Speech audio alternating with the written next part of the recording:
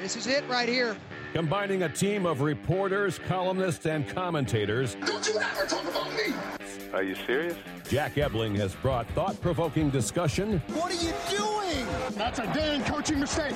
Opinion. The customer is the one who decides when the future gets here. Oh, no! The ship is on fire!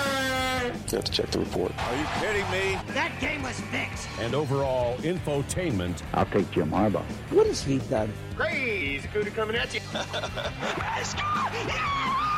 Quiet, please. In exactly 15 seconds, we'll be on the air. Thanks, big fella. Don't you ever come back here again. No arguments. Those are called ass tunes. So buckle up. You talking to me? It's time for The Drive with Jack Ebling. Yeah, for some reason or another, you sound a little taller on radio. Great afternoon, Mid-Michigan and beyond, and welcome to The Drive with Jack, the Spotlight Radio Network. Jack Ebling here in studio today, 105 West Allegan, with my producer, Boston Rob. Rob, what an unbelievable day for November 1st. 66 degrees and sunny here in mid-Michigan. And get ready for this. The next 5 days, high temperature, 67, 68, 71, 72, 78. I don't mean to sound like Andy Provenzano, but I have to say that is about as good as you can possibly expect for the first week of November in the Midwest. I was going to say, what did you tell Mother Nature? I mean, you must have smoothed her or something. Yeah, I traded her a future draft choice. Okay, good. Well, there's a lot of that going on today as well. Absolutely. We'll talk a little bit more about that later. Detroit Lions making a deal of some significance.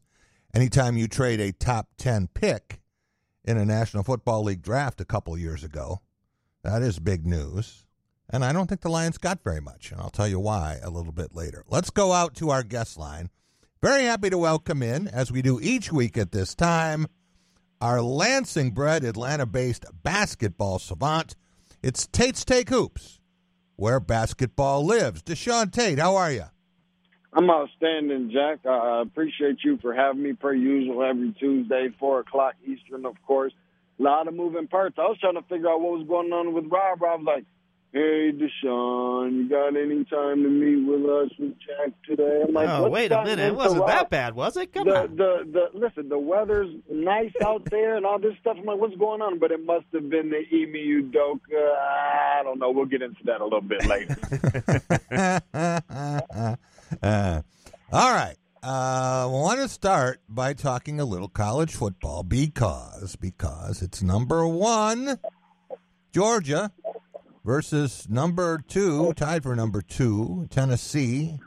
Vols and Ohio State Buckeyes tied for second. Michigan is fourth in the AP poll. Oh, have you seen a bigger buzz for a regular season football game than this 1 versus 2 matchup? No, I don't think so, Jack. I don't really, honestly. And I know this has been one that they've been anticipating. I know we talked last week, and I was like, man, what's going to happen? Like, is Georgia going to overlook the, world's largest cocktail party against Florida and, kind of mail that one in or what? But they're ready for it. That shows some signs of some maturity, and not just from them, but Tennessee had a pretty big game against Kentucky, who had upset on their mind as well. It was good enough of a football team to do it and took care of business. So I would anticipate this is going to be not just a really good game, but also Georgia's missing a really good piece off of that line too.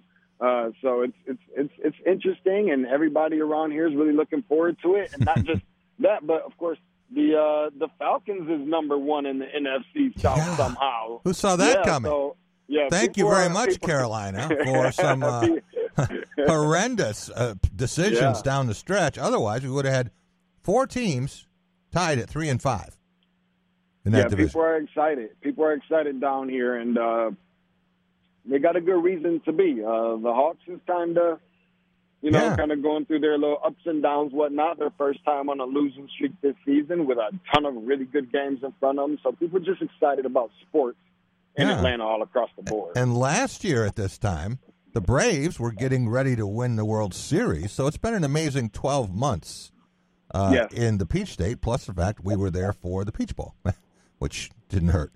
When you think about what is going to happen Saturday, do you have a prediction I don't.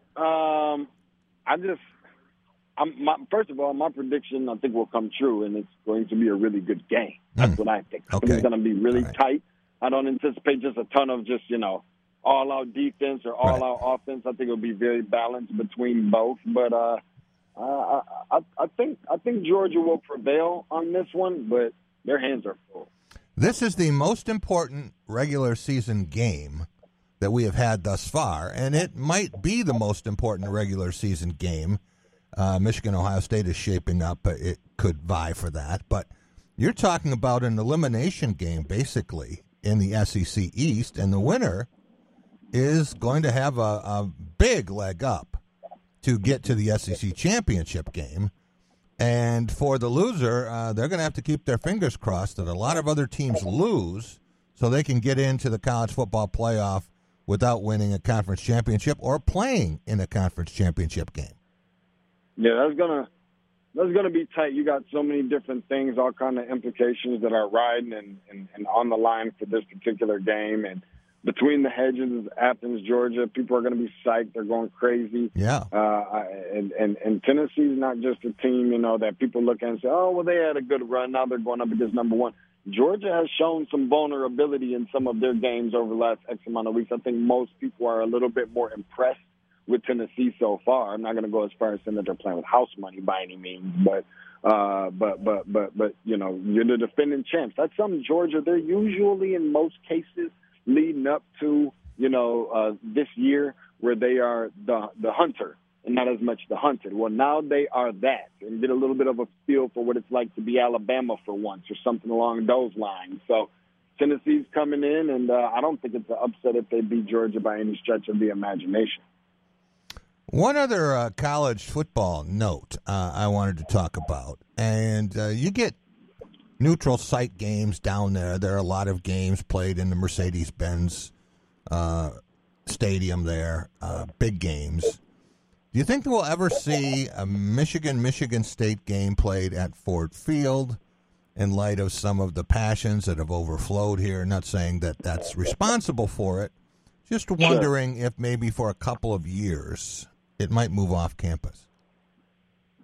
I don't know, but I hope it does. I just think that it, just trying it once or twice or people would still be going crazy downtown Detroit instead of on campus. I mean, you might have, fan fights down there. I wouldn't even be mad if it was like 1 year in Ann Arbor and then, 1 year at Michigan State and then the neutral and then start it all over the same way. I wouldn't be totally against that, but to take it completely out of, being on campus, I wouldn't be in love with that idea, but I would certainly entertain it happening at least once or once every 3 years. Well, Florida, Georgia, they don't play in Athens and Gainesville, right? They play in Jacksonville. Right. Nor does the State Fair, Oklahoma and Texas. They always played in Dallas instead of playing in Austin or Norman. So it's happened, but I think it would be a big adjustment for a lot of fans around here. All right. And you wonder, too, if in a case like that, if one side would still control the tickets for that, or whether the tickets for the neutral site game would be split and made available to anyone. I don't know, a lot of questions. Maybe we'll ask Alan Haller about that when we see him. All right. Yeah, let me know what he says. Let's talk a little bit about college basketball because Michigan State opening tonight. First exhibition game. Rob and I will be there. 7 o'clock tip. It's on BTN Plus. It is Michigan State and Grand Valley. And the Lakers just lost by 17 points to the Eastern Michigan Imanis. So wondering what we're going to see from Michigan State. But I can tell you this. Michigan State and Tennessee had a knockdown drag-out in the best way possible in their secret scrimmage in Knoxville. And then Tennessee heads to Texas to play Gonzaga and blows out the Zags, which I think shocked everyone. So they won by 19, and Gonzaga is the second-ranked team in the country and getting ready to face Michigan State on the U.S. Abraham Lincoln and the Armed Forces Classic on Veterans Day. So what do you make of this? What do you think fans should look for tonight from Michigan State? And how good is Tennessee? What is going on there in Tennessee? Yeah, as far as, Tennessee goes, I mean, Tennessee's going to always be one of those teams that's going to be really good during the regular season. I know a lot of these games that they've already played, these scrimmages that they don't count. I get it. But it's Rick Barnes. And if you know anything about him from his time at Texas and even some of the places that he's been beforehand, he's always a really good recruiter. He's always puts his team in position to vie for, in most cases, a conference championship. And not as much, when it counts in March Madness. Not to take away from, any of his success. And some of the games that they have actually participated in for some of these scrimmages didn't have one of their best players. Actually, that Michigan State was going after at one point in time, Josiah James. Mm-hmm. But listen, I mean, they're an experienced ball club. They've got some guys that are returning. They lost one or two guys to the NBA as well. But I think that they're going to be very solid. I know that it's been put on record that, Michigan State head coach Tom Izzo has said this is a Final Four good type of team. I got to see that in order to believe that, and it's got to happen for me to believe it. But as far as Michigan State goes, I mean, listen. When he said a Final Four good type of team, he talking about Tennessee or his own team? Talking about Tennessee. Yeah. When you start talking about how many teams can actually make it to the Final Four, then that's not surprising because there's so many different teams that we can talk about. Well, they ranked 10th in one of the polls I saw. That is correct. Last year they were right there, and then they had a terrible matchup with Michigan. Yes, that is true. But, when it comes to Michigan State, I would imagine that we see a lot of Mady Sissoko on tonight and start, figuring, some of these different lineups and rotations amongst other things and getting guys amped up and ready for the season. Don't necessarily have a word. You might on Jaden Akins. Not sure if he's necessarily ready just yet, but not yet. I am not yet. So I am looking forward to a lot of up and down in transition.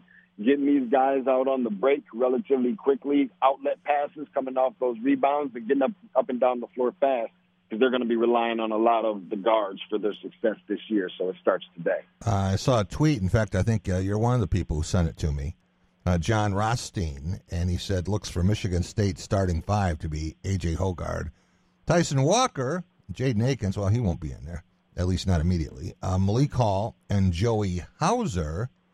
Going small, we know what Joey Hauser did last year in the Duke game. And what he did against Davison, really, is a reason that they had the success they did. But when you think about what Hauser is capable of doing, do you like that lineup or do you like a more traditional look? Probably a little bit more traditional, but regardless, I'm not necessarily in love with some of the inconsistencies in the front court between Hauser and Hall. I know expectations are high for both of those guys coming into this year. Well, he called preseason All Big Ten. Yeah, which, I mean, I don't know if that's saying what about the Big Ten or saying what about people's expectations and what they see with their eyeballs, respectfully. And I actually had part of this conversation earlier this morning with ESPN analyst Jay Billis. And just kind of speaking about, Michigan State and his overall thoughts on the team this year. And he just kind of went on and talked about, that they'll be very good. They're a versatile team. Were you higher on the Spartans than Jay was? Or vice versa? I think he was higher on Michigan State than I was to a degree. Yeah. But if you're talking about where you think Michigan State will be now, that's one thing versus what I believe Michigan State will be down the stretch. That's when I think that they have that chance to be very good because they're going to be relying on some of the younger guys to get caught up to speed at that time. Sounds like a team coached by this Izzo guy. Yeah, it definitely does. And, he thinks that, Joey Hauser and Hall are going to be key. Spreading the floor for this team is going to be key. And expectations, for the lack of depth up front with Sissoko, staying out of foul trouble, and really kind of, considering what will Jackson Kohler, how much he'll contribute and thinking that he needs to at a high level. But, it may not necessarily look like a traditional Michigan State team, and these are his words verbatim for Michigan State this year. But turnovers is going to be key, which I couldn't agree with more. And he thinks – this surprised me, Jack. He believes that Tyson Walker is going to be the best player and leading scorer on this team. And that's some pretty high praise for Tyson Walker, who I think is good. but I'm not sure that I'm ready to go that far. Well, I think Tyson Walker can be as good as Tyson Walker wants to be. I'll tell you why I say that. Last year, he didn't really know what he was doing and how he fit in. It was kind of like a culture shock coming from Northeastern to Michigan State. And he didn't get everything out of his skill set. But when he did, and when he was aggressive, assertive, he shot close to 48% from deep. Think about that. A lot of guys can't shoot 48% from the field. And I've seen some Big Ten players make all Big Ten, and they can't shoot 48% at the line. So he was shooting 48%, close to it, beyond the arc. And he's one of the few players, Izzo keeps telling him, shoot, shoot, shoot. And, he'd been a point guard, but I think now he's going to be working at the 2 quite a bit. And he and Hoggard out there together, I think it gives him a chance to a very interesting defensive backcourt, too. I think it does, especially how you have so many guys at that guard position that are interchangeable. When Akins gets back, being able to play at that 2 spot, and you've got freshmen that can step in there. How about how about Brooks? Brooks being able to step in and get a little bit of extra minutes. Of course, Hoggard. Then you've got so many different guys that you can put at different places. Looking like that, positionless basketball or within guard. Guys that can play 1 and 2. I think it's going to be a very interesting look where you have a Hoggard who's more bully ball, bull in a china shop type. And you got some other guys who's more facilitators and distributors. Some are shooters, better shooters than others. I think it's going to throw some defenses off this year, not just in the Big Ten, but also in the non-conference. May shock some people. Who knows? Well, you talk about things that we have to see. One of them is an outside shot from A.J. Hoggard. Now, he doesn't have to be a 40% three-point shooter, but 35 would be nice, and he's got to be 30%. If he's not, if he's a non-shooter and teams can lay off him out there and just make him drive to the basket, then sometimes you're playing 4 against 5, and that doesn't usually work. Yeah, and it makes everything a little bit more predictable in terms of Michigan State's offense, and in that type of situation, you can kind of telegraph on passes and things like that, because that if you just shut down this particular piece, start putting them in a position where you can dribble the air out of the basketball a bit too much, and you're looking for different go-to guys. And, many people will argue that Michigan State may not necessarily have a go-to player. Now, that could be a good thing, and that could be a not-so-good thing. Maybe their go-to guy this year is whoever has the hottest hand that particular night. Right. And I'll tell you this much, Jack. I don't know what everybody else is talking about up in East Lansing area right now. I've got my eyes set on this Jackson Kohler kid like it's nobody else's business. I think you're going to see some really good things come out of him this year. There won't be a surprise if people start talking about at some point should he come back or not. Wow. I think he is legitimately that good of a basketball player. Not saying that he should leave or that he's good enough to leave. Holy cow, the guy hasn't played a game yet. I'm thinking about Drew Timme. Drew Timme, he's back for what, year 8? Year 4, I guess, at Gonzaga. Feels that way. Yeah, and and he's been National Player of the Year candidate, and he's back. Oscar Tshiebwe, he was the Player of the Year last year. He's back, of course. Name, image, and likeness. In Kentucky, they just start giving you horses. But when you think about that, I don't see that kind of a commitment from Jackson Kohler. I think he's very mature. I think he understands there's a process involved here, and I think he's really going to enjoy the college experience. Yeah. I could see some other guys who might be inclined to jump, and you see that all around the country. And then there are some guys who just don't like college anymore, Kofi Cockburn, who could have made at least $1 million, maybe $1.5 million from name, image, and likeness at Illinois, and chose to go play somewhere else, never got a contract. So... some guys just aren't happy in this environment. They don't want to be coached anymore. They don't want to go to class. They don't want to pretend they're going to class. They got other dreams, and college isn't part of that anymore. But I think it will be for some time for Jackson Kohler. Yeah, I think so, too. And when you start talking about a guy who's got the soft hands and the great footwork, He's not a guy whose shoes is nailed to the floor, got gum on the bottom of his shoes. Again, and this won't surprise anybody, maybe not the most athletically gifted player. But when you start talking about high IQ and getting his chances early to play up against who I think will ultimately be the National Player of the Year, Drew Timme. Remember, we had an interview with Drew, with him talking about preparing for Drew Timme. He's Xing dates off on his calendar to prepare. Yeah. It's not going to be very much longer before he has that matchup with Drew Timme, and I think he'll learn a lot from that experience. Champions Classic going up again. Is there anybody that's going to have a tougher matchup for themselves in back-to-back games? Drew Timme and then the defending Player of the Year in Oscar Tshiebwe. Yeah, 4 days apart. It's going to be it's going to be a learning lesson for him, but I think it'll be good over the long stretch. 4 days apart with a lot of travel in between too. So that's another factor. But when you talk about guys going, and everyone is kind of pushing someone out the door. Now, it used to be, this guy can go, maybe. Now, if the guy's any good, they just say, well, you should be gone. You shouldn't be here. What are you doing here?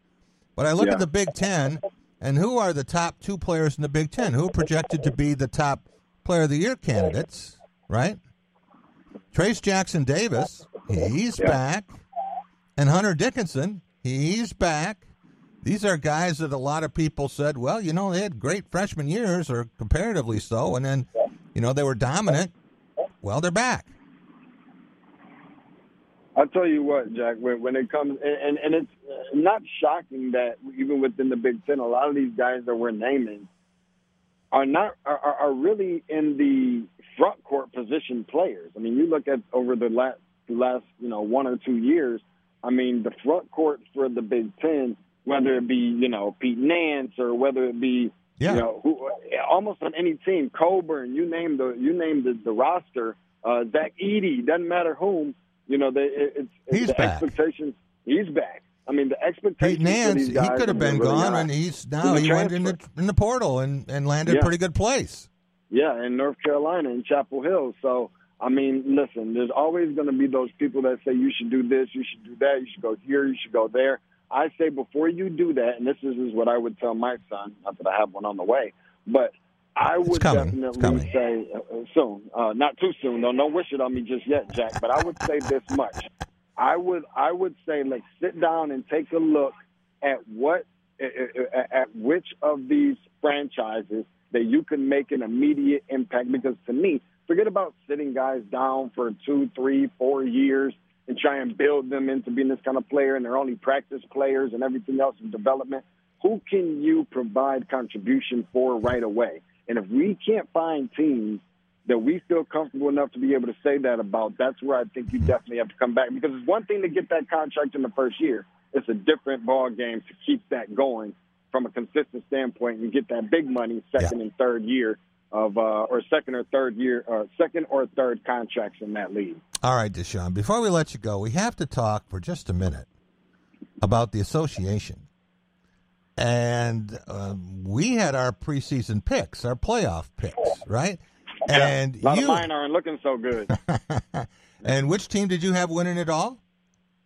I had Golden State winning the whole thing. Golden State. You know what Golden State's record is right now? Oh, my goodness.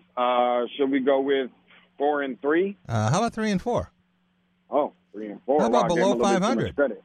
I took, Rob, as you'll remember, the Milwaukee Bucks. Yep. The only undefeated team in pro basketball right now, right? Mm-hmm. 6-0.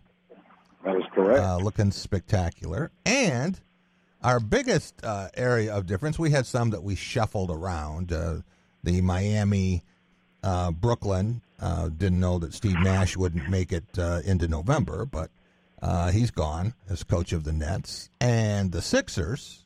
Yeah. We had them in kind of mixed up order, and we had Utah and Denver and some others just kind of a slot or two apart. But in the 8th slot in the West, you had the Los Angeles Lakers. Yeah, what was I thinking? How they doing? Yeah, they're not doing good at all. Just got their first win. If you would have told me that first win was going to come against, or first of all, that their first win was going to come after a whole handful of games, yeah, probably would have called you crazy. But even more so that it was going to happen against the Denver Nuggets, a team that we put in such high regard in the West. I would have said you were crazy at that too. But it's a long season. I get it. That's my disclaimer. All right, you know that's where I was going. I got it. Do you know what the Lakers' winning percentage is? Oh, geez, right now, yep.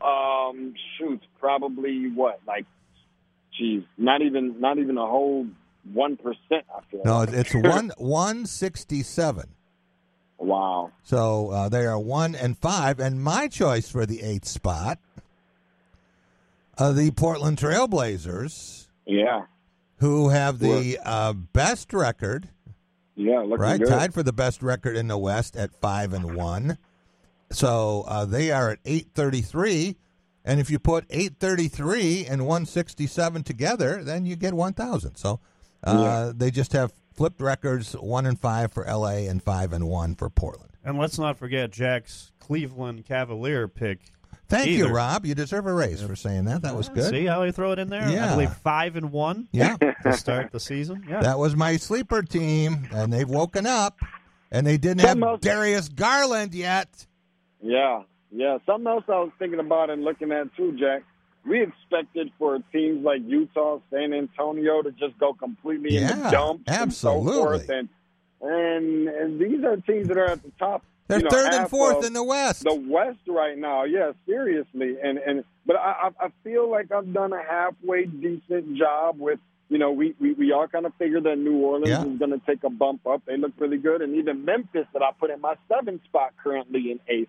I have to keep a close eye on that. But, again, not too much credit because there's still a long way to go. Yeah. Well, do you think that either San Antonio or Utah will make the expanded playoffs, that is the top 10 teams in the Western Conference? Right now they're 3-4. Or do you think that they will plummet soon? I don't know how soon. But I will say that they will plummet. I think the first team that I feel the most comfortable about saying that will happen to is Utah. I don't think that tanking, as much as, the rumors have been thrown around here and there about San Antonio, I don't think that is in the mentality of Coach Pop at all. And now whether his mentality is what is going to hold up, because he's not the one putting the points on the board and out there getting stops or anything, but I just don't see someone like him being all bought in on the, Victor Wembanyama sweepstakes. Yeah. Well, the Jazz last night, I don't know if you caught any of that game, but Memphis Grizzlies, a lot of people's choice to challenge the Warriors in the West. Yeah. And Utah beat them by 16 points, and it was not fluky. Yeah. And I think Utah has a guy who might be surprise player of the year. You're going to pick one guy who has just said, I didn't see that coming. How about Lauri Markkanen? Unbelievable. Lauri Markkanen has really kind of, reshaped the, not image, but just the thoughts in a lot of people's minds who, obviously he's a good jump shooter coming out of Arizona, maybe not necessarily have the defensive impact for a guy of his size, but expectations for guys like Jordan Clarkson and so forth. I mean, they're really putting it together and playing together as a unit. And I think not having all that pressure or bullseye on your back and everything else, people, writing you off is something that is kind of driving them to a degree. And Lauri Markkanen being at the forefront of that, I think is good for that particular team. Yeah. And Kelly Olynyk, they've got guys I think they got some guys that fit because they have guys that want to win. It's one thing to have the talent to do it and to just talk about it, tweet about it, text about it, but to actually go out there and put it out there on the floor, at least for a whole week so far, 2 weeks, I think that it's showing improvement. We will talk with you next week, Deshaun. You're going to want to listen to our next guest, a guy that you know. Aloysius Anaganye. Hey. Big Al. He's going to join us, and Pride of France, and he's lived in 8 different countries. But they could probably use him on this football team, Jack. Oh yeah, in about 6 positions. Yeah, exactly. Thanks so much, Deshaun. Have a great week. Thanks so much, Jack. Appreciate it. Next time. All right, we will be right back. and number 25 is going to join us. And I think that he got more phantom foul calls against him than anyone. It's like when he checked into the game, Rob, they gave him 2 fouls. We will be right back on The Drive with Jack. Culver's could have only started in Wisconsin. Just ask our team member, Sarah. When you order a Culver's Butterburger, you're never just a customer. You're a guest in our home. It's why we cook each Butterburger to order just for you, right down to getting the perfect sear on the beef. That extra care may be a small-town thing, but it's big-time important to us. Let us serve you with a smile that stretches from our hometown to yours. Welcome to Delicious.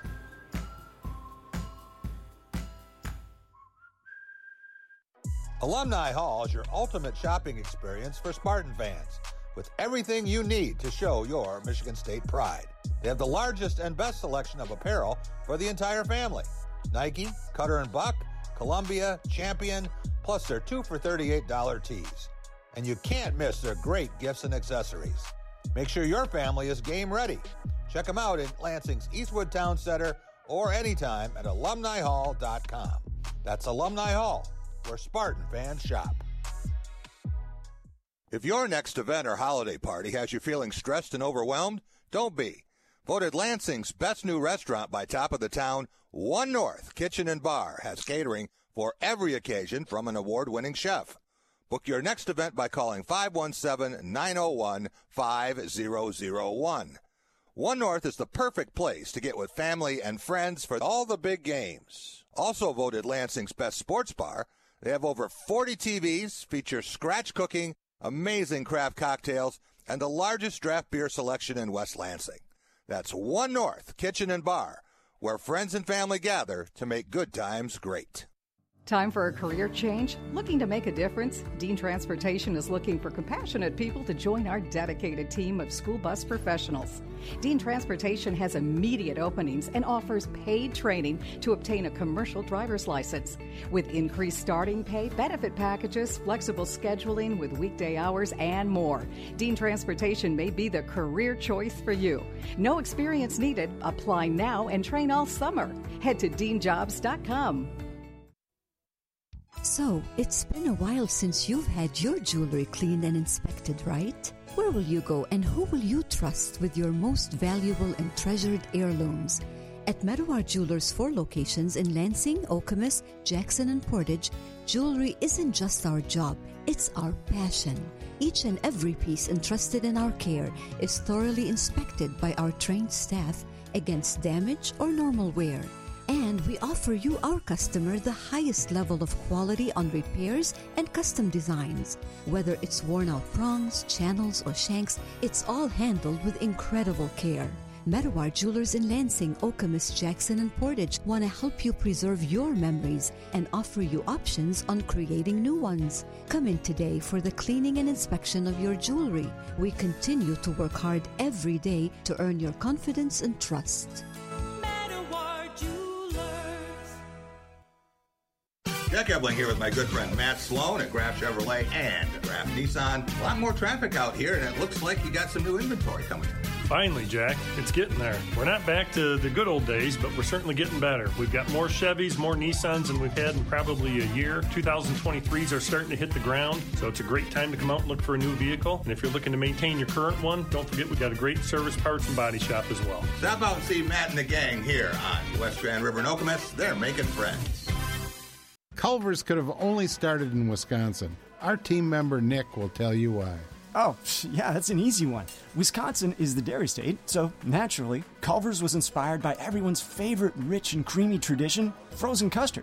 We make our fresh frozen custard in small batches in every Culver's. It's a match, or batch, made in heaven. Come have a taste of Wisconsin.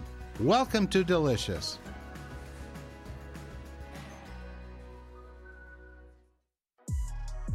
When you want Spartan gear, Alumni Hall is your ultimate shopping destination. They always deliver the best and newest selection of apparel for the whole family. Nike, Cutter & Buck, Columbia, Champion, plus accessories, Yeti, hats, and all things Spartan. Spartan students, faculty, and military enjoy 10% off in-store every day. Check them out in Lansing or at alumnihall.com to make sure you are game ready. It's Alumni Hall, where Spartan fans shop.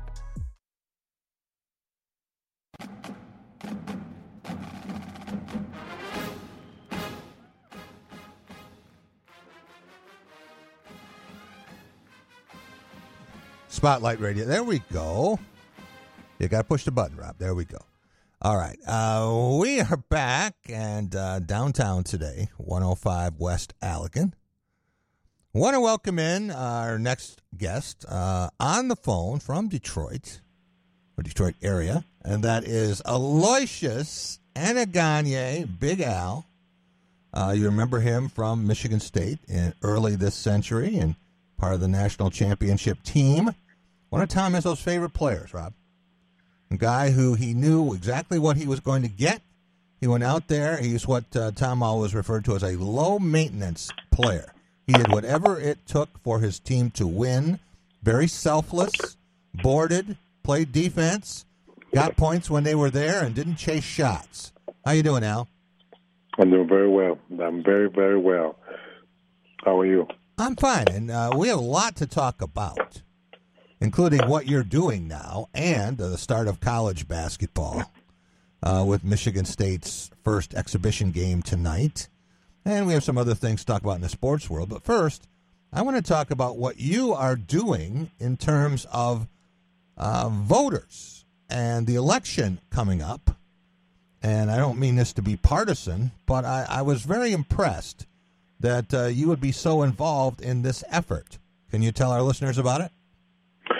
So, thank you, Jack. Like always, it's always great to be just in your presence, just to hear your voice. So that's a blessing right there. Well, I've been living overseas for a while, and when you live overseas, you tend to appreciate things a little different than people when you're living here. Mm-hmm. And one of the things I noticed was this incredible country has something special, and sometimes we take it for granted for it. I lived in 8 different countries, 17 years of just traveling. Right. And you've been to different places and you speak to different people. And there's only 2 things that really make America great now, beside everything. I mean, pizza, Detroit. The differences. Yeah. But it's just simple. Just the ability to have a voice and to speak. Freedom of speech. Freedom of speech. And the freedom of movement. Those 2 things are very apparent. Being able to just pick up and go to Chicago and relocate and start your life over without no headaches, or going to L.A. and you have to get that approved by anybody. You don't need government clearance to do it. My son has lived in Beijing for more than a decade, and I can tell you that for every good thing over there, there is a restriction which I would find incredibly annoying. Whether it's armed security outside your residence, or whether it's the lack of freedom to express anything, and that there's going to be ramifications if you do. So I think that that's a great point, and I think we lose track of that, Al. We don't appreciate it as much as we should. I think sometimes it always takes us a minute to come back to understand something, and I do not want to be one of those people that lose something to appreciate when it's gone. Right. I want to appreciate while I'm living, and like we got something to say that we don't want to give people their flowers when they die. We want to give them their flowers when they're alive. So I definitely want to give America their flowers when I'm alive. And this voting thing is very important. As a businessman now, you realize that, you want to hear your voice. You want to be able to make sure you make a difference in the community you're serving. And you want the people around you to understand they have a voice and they could be heard. And so, November 8th is, it's important for me. It's important for you. Yeah. Go out there, vote with honesty and truth in your heart, and vote for something that, for the community. There's a lot of things that I don't go into who you should vote for. Right. But I always tell people, look, in the end of the day, I'm just like who I am on the court.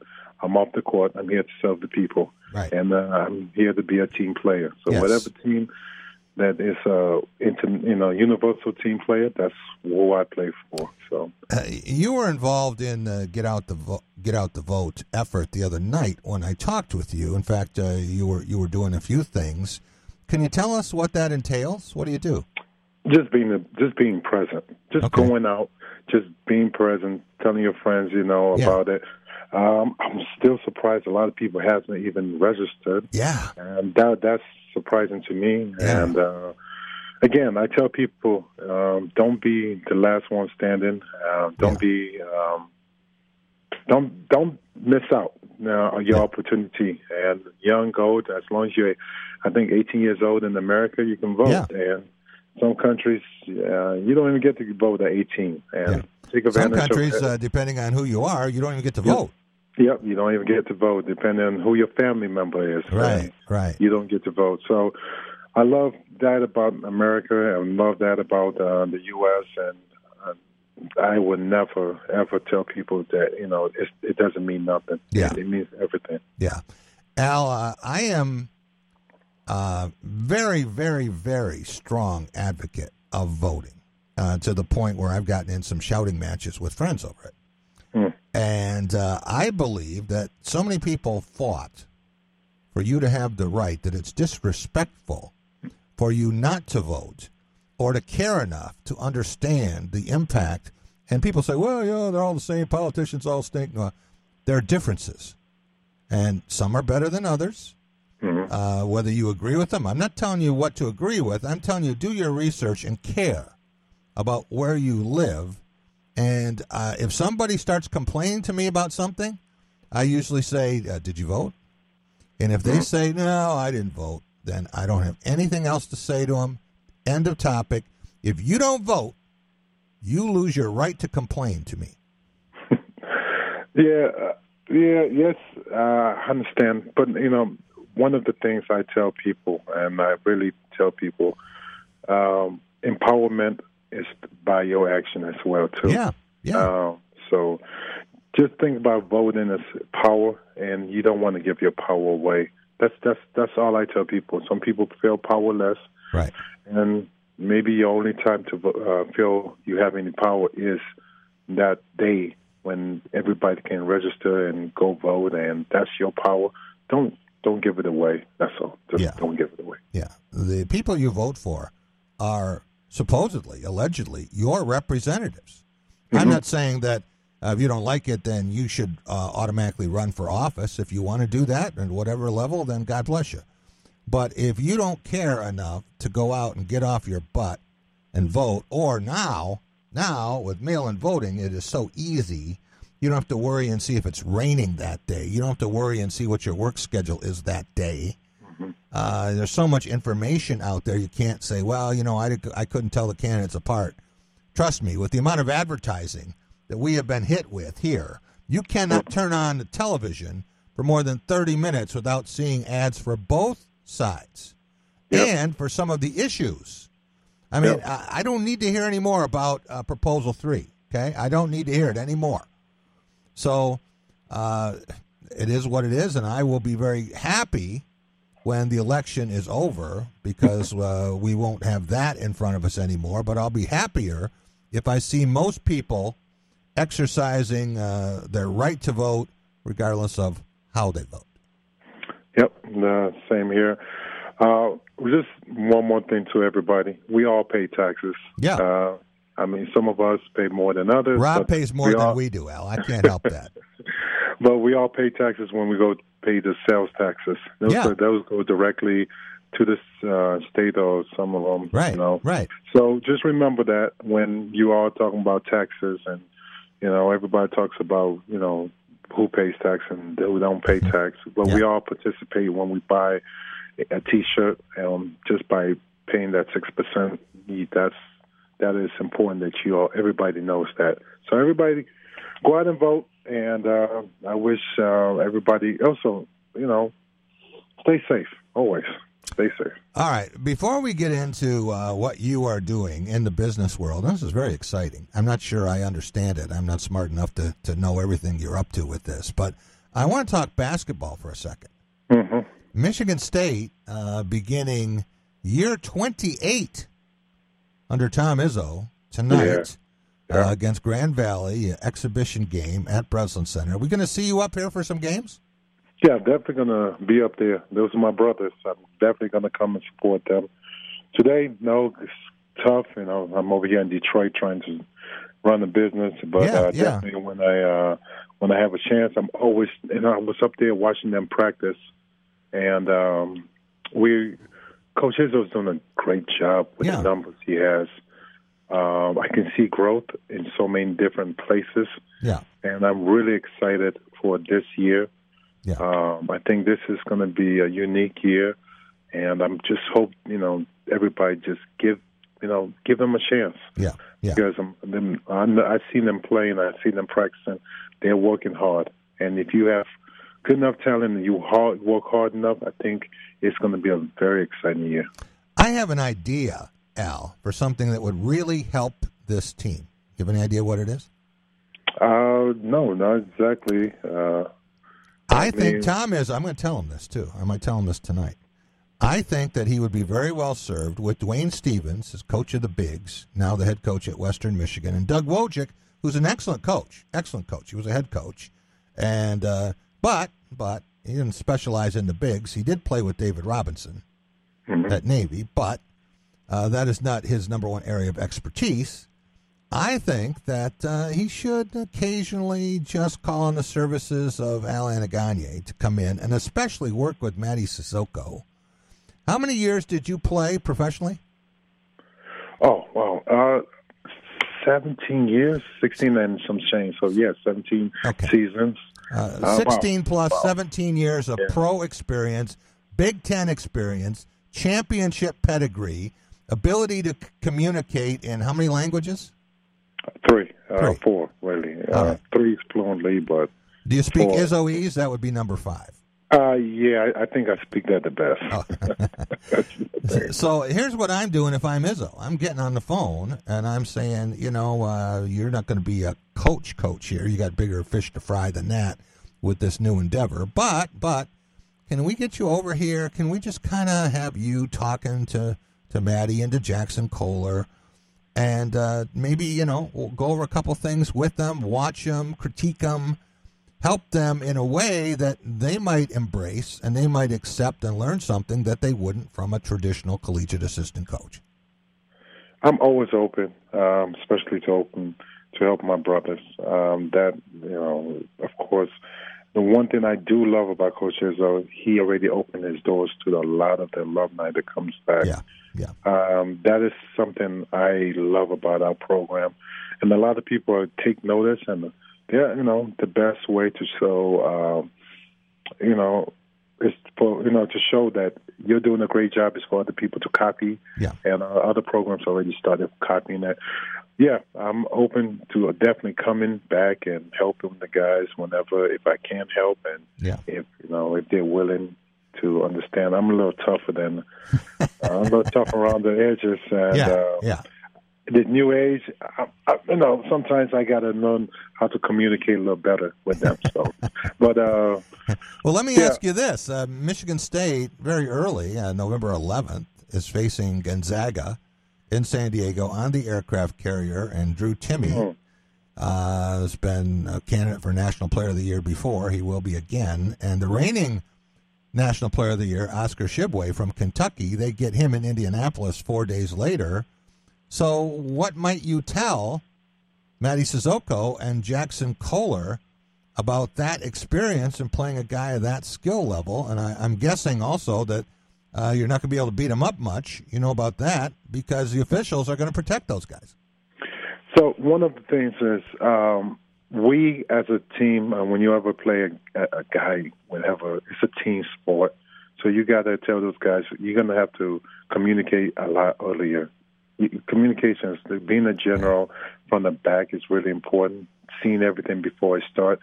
You do not want to be in crisis mode, not with guys who can have really talent.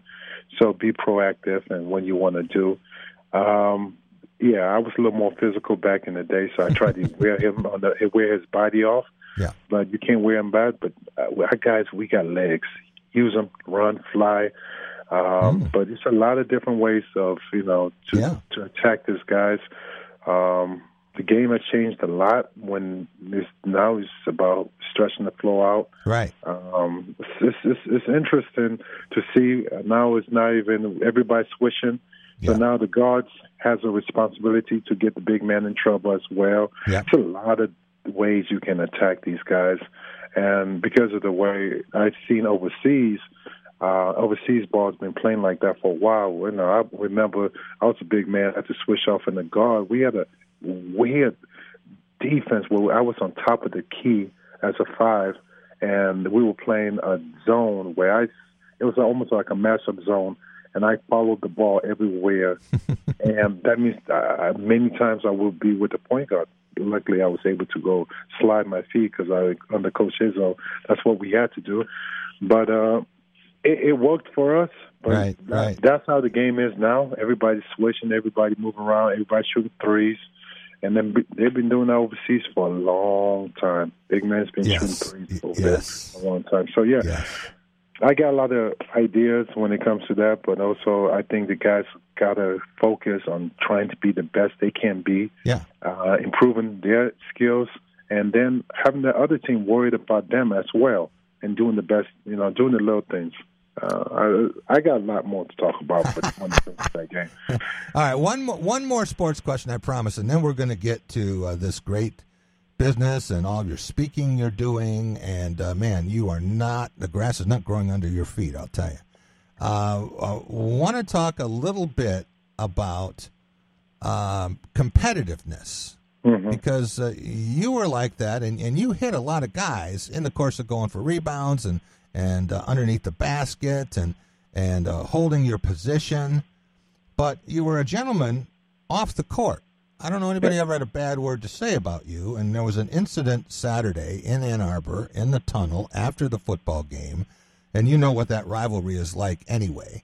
We're not condoning anything. We're not excusing anything. I don't even want to go there. But in terms of learning to control your emotions and dealing with hostility and rough surroundings, what is the message that you would pass on to collegiate athletes and even some pro athletes?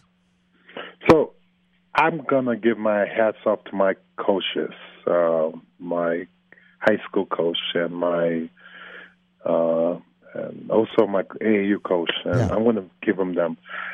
They didn't give out prizes. You had to earn prizes. Right. You learned to compete. You learn how to compete. And that's one thing. I can go back to the first time I played basketball. My first year, we lost every game. We learned how to take losses. But next year, we won every game. So we learned how to win. And we also learned how to be a sports person in the next years. So just like the coach trains people how you're supposed to take your loss and learn from your losses, you have to also train people how to learn how to win. Right. And the way to win and how to be humble about the way to win. So it goes hand in foot.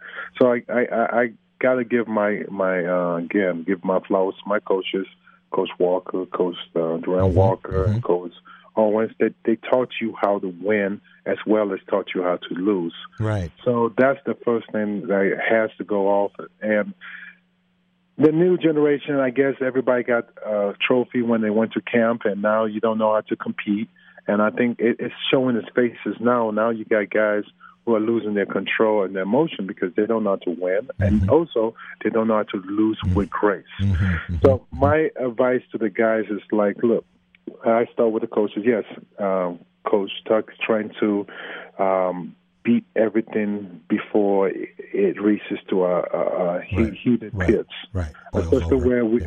Yeah, before it boils over, especially what's going on with the university itself. That's unfortunate, but sports is like that now in university. It affects the whole university, and I guess that's also part of a decision-making. I hope the players understand that as well. Yeah. So first thing is, I think both coaches should hold their players accountable, especially even the losing as well as the winning side. I saw the video.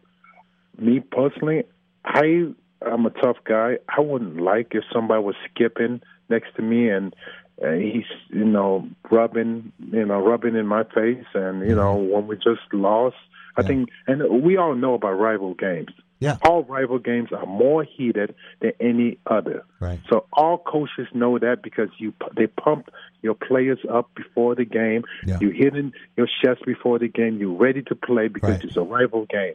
You hear about this 365 days a year. And exactly. The other thing I was going to say with this, Al, and I mentioned it yesterday, is I think this is reflective, as you suggested, about some other things going on in our society.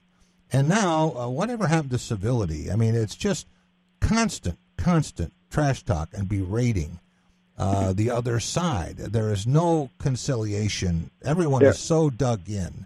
Violence is condoned. I mean, I couldn't believe the other night when I heard that the Speaker of the House's husband, 82 years old in bed, was, someone broke into the house looking for his wife and wound up fracturing his skull with a hammer. I mean, this is kind of stuff now, and it isn't even universal outrage. I mean, it's outrage on one side of the aisle, and it might be reversed if it were the other way. But the common decency factor here, this has got to ratchet up a little bit, or we're going to have some big problems, and we're going to be like a lot of the countries you mentioned overseas, where we have autocrats who are running things, and you don't have these freedoms, and anyone can get away with anything.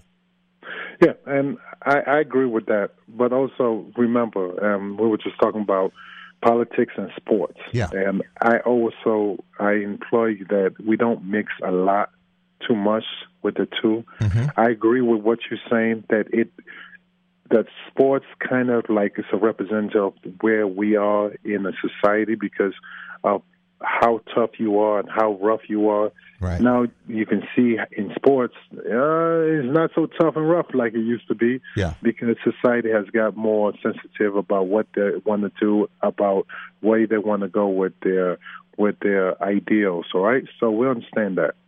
But in sports, and this is where I got to draw the line. Yeah. There has to be a line drawn because I hear there's a criminal investigation and all that stuff. Yeah. All the respect, and when it comes to criminal investigations, especially with this, I'm going to be honest with you. If you want to do criminal investigation, you open up a big one. And they still had the uniforms on. Yes, they were on the tunnel, but I remember as a sportsman, from locker room to locker room, you trying to get your mind ready for the game. The game is played on your head. These guys still have the game is still in their head till they get their uniform off them. Mm-hmm. And sometimes you got to kind of understand, as young man, you got to teach these guys. But for you to go to criminal actions and all this, I'm scared that now guys when they hit that hard in the football game, because that could be a criminal action. And he could get sued for hitting the guy too hard. I'm scared of that, and it has to be lines to draw. Yes, physical, you should be suspended, and I think Coach did a great job dealing with that right away. Yes, there should be actions, but it should go both ways in this. I do think Michigan's coach should, I'm not going to call him out like I shouldn't, but I think he should also considered his side of the coin as well too, about how everything turned out. Before I saw a video of the guys getting into it before they got into the tunnel, so we already know they were going to be jostling. So I also saw somebody told me this happened against Ohio State. This video out there of Ohio State. So this ain't the first time. So what I'm trying to say is, I hear you there. I just don't know what the justification is for cracking someone in the head with a helmet. I think that's that one. I think that is something. I think as a player, as an individual, I think that needs to be handled from each other. Those players. I have to ask you a couple of things about what you're doing now, Al, before we let you go. We always run out of time when we talk. We always run over. But what you have going now really is two things. You've got all the speaking that you're doing, which I think is very cool. But you have the business opportunities here And you've got 3D to AR. I guess that's alternate reality, right? Yep. Can you tell us a little bit about this? Because it's exciting, and I read it, and I hope I got the concept right of the things that we can do and the things we will be doing in the future. Yeah. Thanks a lot. So I just opened a company called Wonder Partners.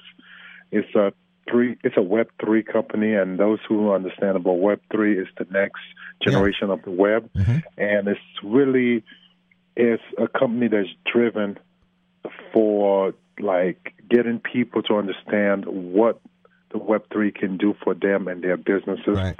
And we build 3D models, and the 3D means 360 degrees, where you can enjoy whatever product that you're selling. You can see it in a better better views, different angles, and then we can launch it with the augmented reality and into a new space and kind of connecting the digital world to the physical world. So you're helping business owners, entrepreneurs, take their businesses into the future. Yep, digital transformation is what we are into right now. Wow. Yes, so it's kind of like. It's a futuristic company. I believe if something's happening now that needs to happen, everybody knows about $10 billion being spent there, but there's lots of money that's being spent all over the world. And this company comes from France. It's already doing a very good job over there. We partner up with Barman, Renault, Carrefour. Those are really heavy brands already in France. And now I'm trying to do the same thing here in the U.S. We're a startup company here in the U.S. Obviously, this is a new technology in companies that's got to get used to understand what they can do, what's the KPIs, how we can allow them to get cost savings from it. But also the beautiful part about this is it can go into education. We already started working with some of the education components where now we can launch augmented video from a textbook in which now you can get a better timeline. You can see from a textbook.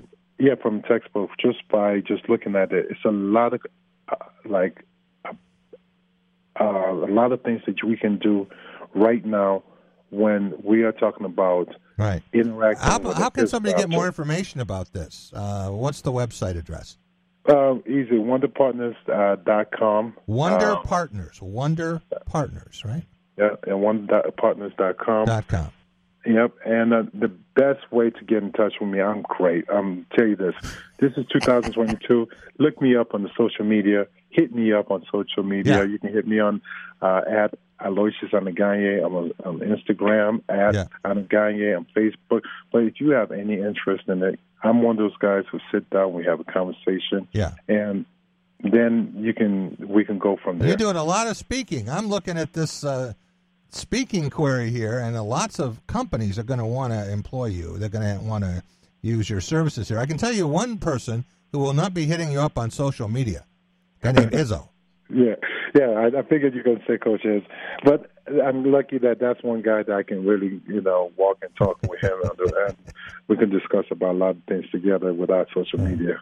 Al, great to talk with you. I hope I'll see you up here very soon. I'll see you soon, man. Thank you again. Aloysius Anaganye. We will be right back, and I want to talk for just a couple minutes about the trade deadline and a couple of deals in the National Football League, and I'll give you my idea of how teams should handle this, because some have done it very well today, others, they don't get it. And we're also going to have Jim Stark in studio, of course, Michigan Sports Legacy Conservancy. He'll be talking about the World Series, about baseball, about the Pistons, and then we're going to finish up with Jim Gumm, Jimgumm, 2 M's, usually has a deal where you can get free or a tremendous offer on The Blitz, which is the best football newsletter in the country. It is something I look at every single week and makes me smarter than I really am. We'll be right back on The Drive with Jack. Culver's could have only started in Wisconsin. Hi, welcome to over. Just ask our team member, Sarah. When you order a Culver's Butterburger, you're never just a customer. You're a guest in our home. It's why we cook each Butterburger to order just for you, right down to getting the perfect sear on the beef. That extra care may be a small town thing, but it's big time important to us. Let us serve you with a smile that stretches from our hometown to yours. Welcome to Delicious.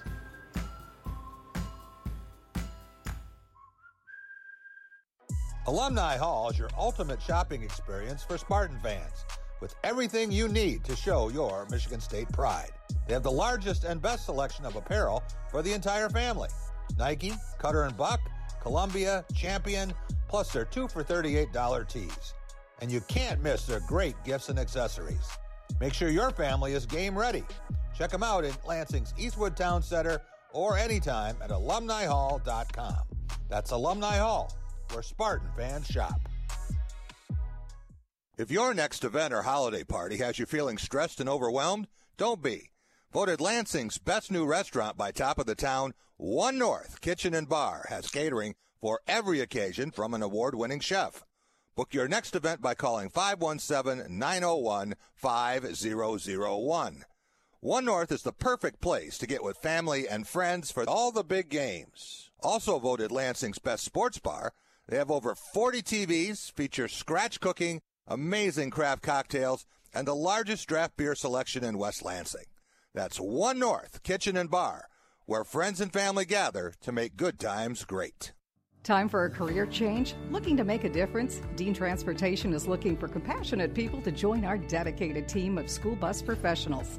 Dean Transportation has immediate openings and offers paid training to obtain a commercial driver's license. With increased starting pay, benefit packages, flexible scheduling with weekday hours, and more, Dean Transportation may be the career choice for you.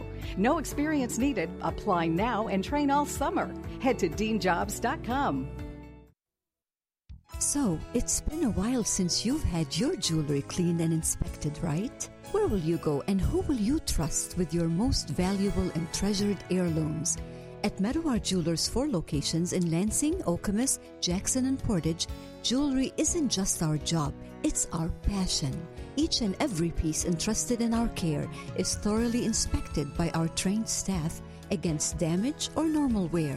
And we offer you, our customer, the highest level of quality on repairs and custom designs. Whether it's worn out prongs, channels, or shanks, it's all handled with incredible care.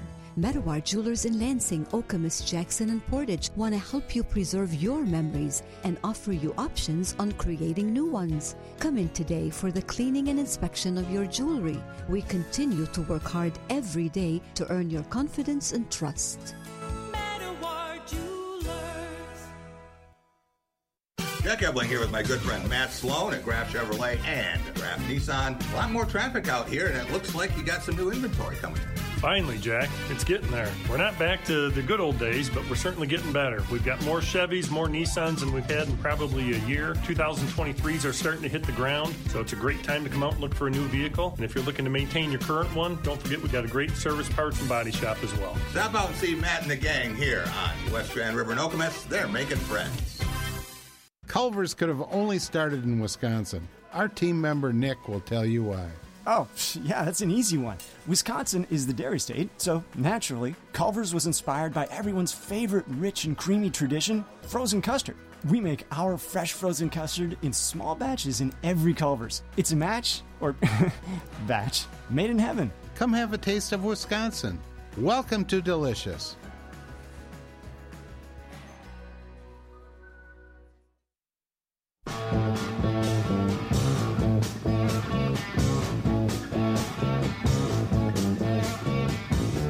Welcome back. It is the Drive with Jack Spotlight Radio Network.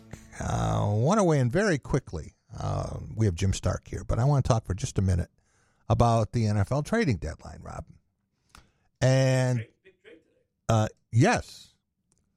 You want to put Stark's mic on? You'll keep it off for the whole show. Doesn't matter. Oh, there it is. I see the show improvement program is in place. Keep my mic off. I got it. And you can turn down his volume too, because they're hearing him right now out on Washington Street. All right. Since when do I need volume turned up? Exactly. But big trade today. Yeah. So this is good for T.J. Hockenson. He gets to play in a Lions-Vikings game in Ford Field and actually win it. Well, this time. Two things I don't get about the trade. Yeah. One, why the Vikings? Because now he comes back to haunt you twice a year. Yeah. But two, why have to give them a draft pick? I get not getting a first in return. Dumb. But they gave him 2 picks, right? Dumb. They gave him a fourth and then a conditional and they got 2 picks back. Yeah, but a second and third. But to me, they gave more value than they're getting back. Oh, absolutely. Yeah. Absolutely. You're talking about a guy who was a number 1 overall pick. Now, you can say he shouldn't have been. The fact is he was. Right. They used that much draft capital on him in 2018. And he just had a big game. The problem is the Lions didn't know how to use him, and he had some injury issues. But he's considered one of the top 5 or 6 tight ends in the NFL. Absolutely. Now, the Vikings are all in. They got 1 loss. They're going for it, right? And Irv Smith, their tight end, is going to be out for quite a while. Right. So they get Hockenson. Now, this gives them a lot of freedom. Kirk Cousins is doing cartwheels. So why not hold him up for more then?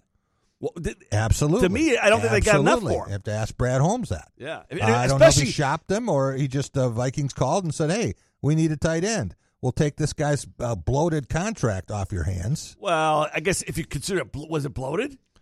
I don't know. It's not bloated if he performs. Well, if he here's doesn't the thing, perform, if he's injured, it's bloated. If you're trading a division, they better pay a premium. Yeah, right? Well, they're not. I don't think so. Here's why they're not. They're getting a second and a third. Yep.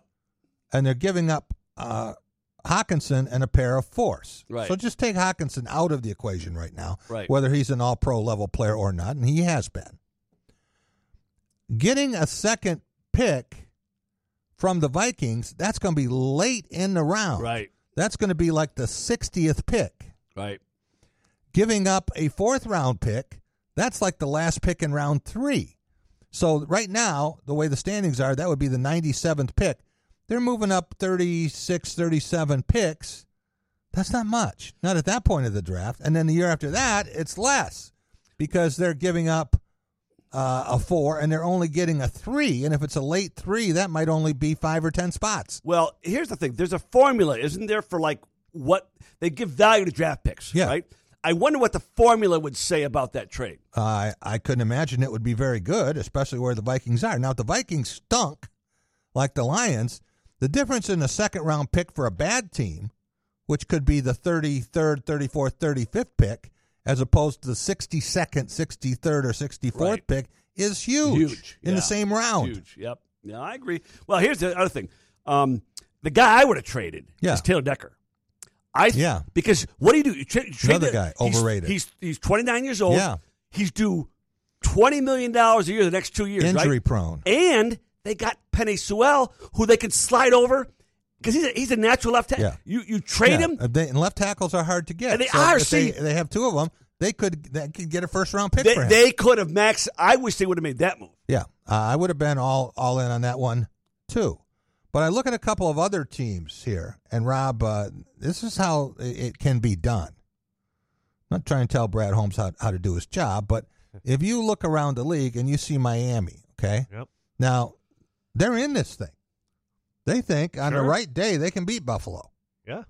Maybe that's wishful thinking, but, stranger things have happened. They're in the hunt. That's all you can ask for. So what do they need? They go out and they get Bradley Chubb, who's one of the best pass rushers in football from Denver. He's key to the Denver defense. Yep.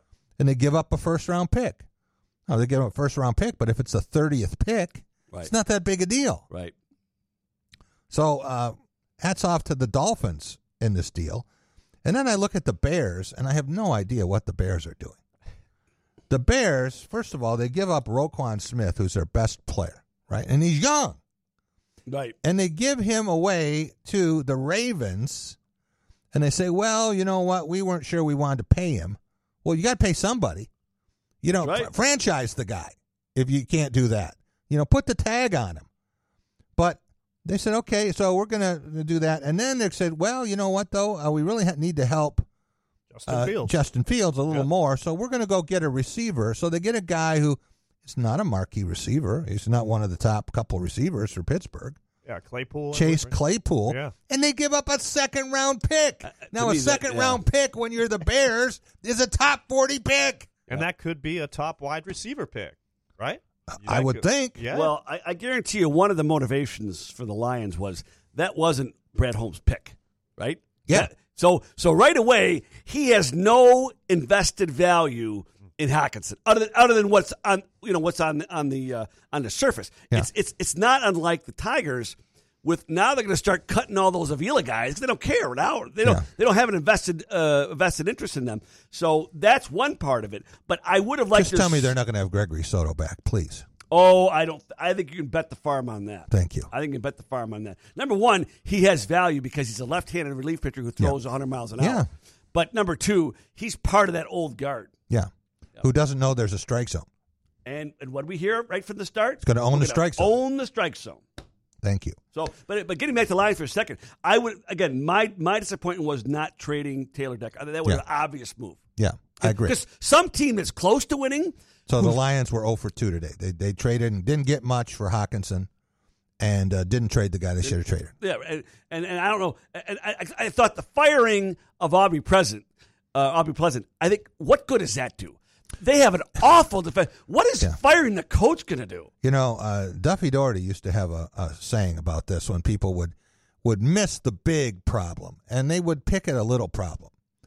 And they asked him one time about, somebody who dropped a pass or something like that. And he said, blaming the loss on that is like blaming the Johnstown flood on a leaky toilet in Altoona.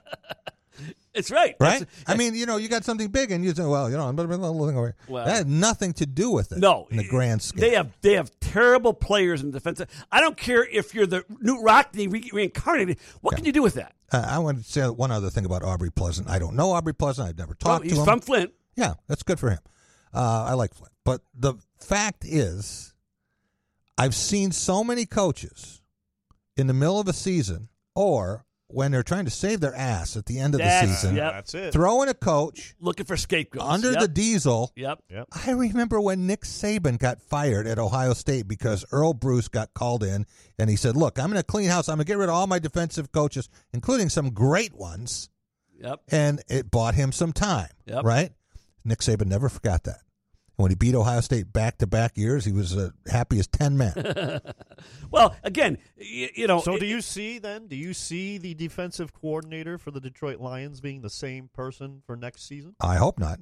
Well, right. But he didn't have any players. I think That's Campbell bought some time by firing Pleasant instead of firing Glenn, right? Yeah. Well, if you wanted to trade T.J. Hockenson, maybe they should have traded him and a pick for Roquan Smith. You'd have got the best player from the Bears and a guy who's going to be a Pro Bowler for a long time in the middle of that defense. Yep. No, I don't mind trading Hockenson. That's okay. But that's why I like the trading they got for Stafford. I think that was a hijacking. Yeah. But where's it now? Well, it could be a hijacking. Well, right. You got to see who they get. That's As Fred true. Human always says, that's true. Upside can't play. No, that's true. You're right. You got to see who and the shows up. The Rams are 3-4 right now. Yeah, they're but and again, you're right. They got to utilize the cap. But right now they've got 6 picks in the top 100 next year, which is great. Yeah. But only if you hit on them. You hit on them. Yeah. Here's one for you, Rob. I just realized this today. What do Peyton Thorne, Tom Brady, and Aaron Rodgers have in common? 3-5. 3-5. Good job, Rob. Hey, Michigan State, the Bucks, and the Packers are 3-5.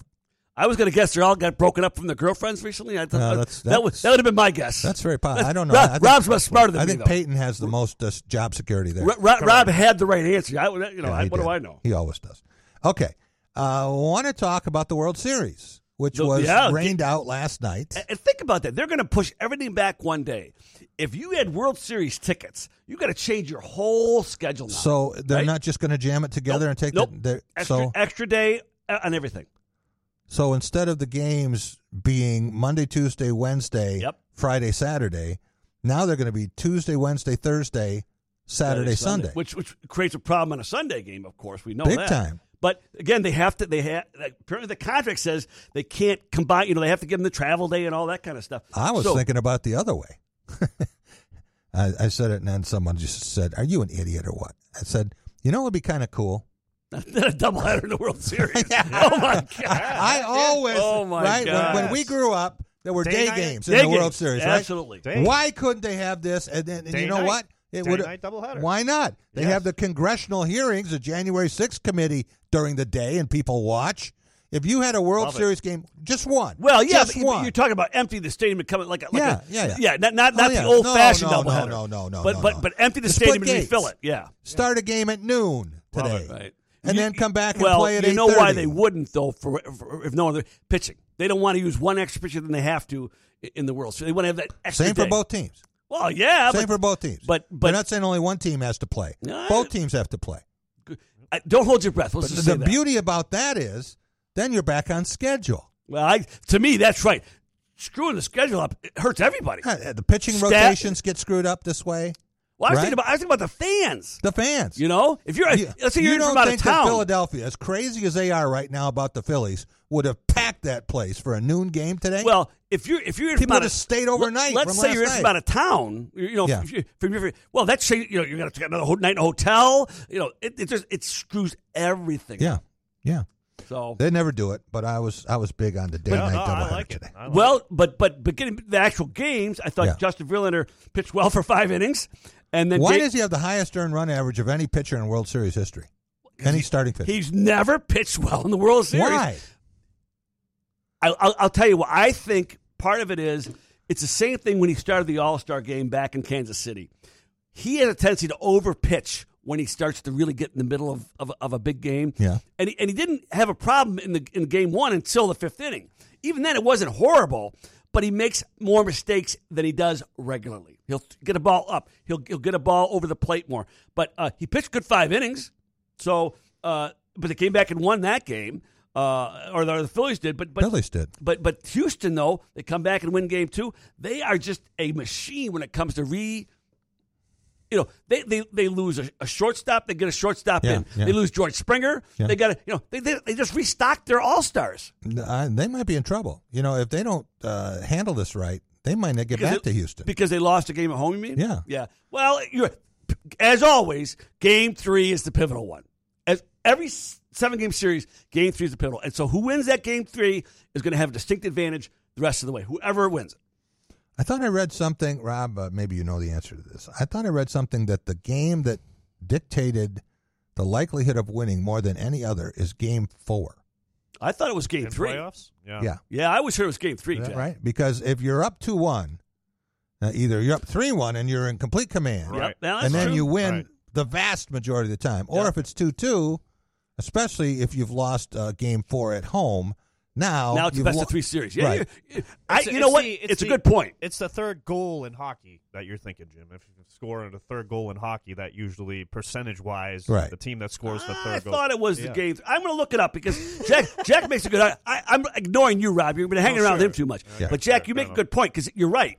3-1 versus 2-2 is a huge difference. So who do you like in this series now? Well, I still like the Phillies. Wait a minute. I mean the Astros. You still like the Astros? Yeah, I like the. Yeah, their pitching is, to me, their pitching is A, more experienced, and B, they have better depth. Still in 6?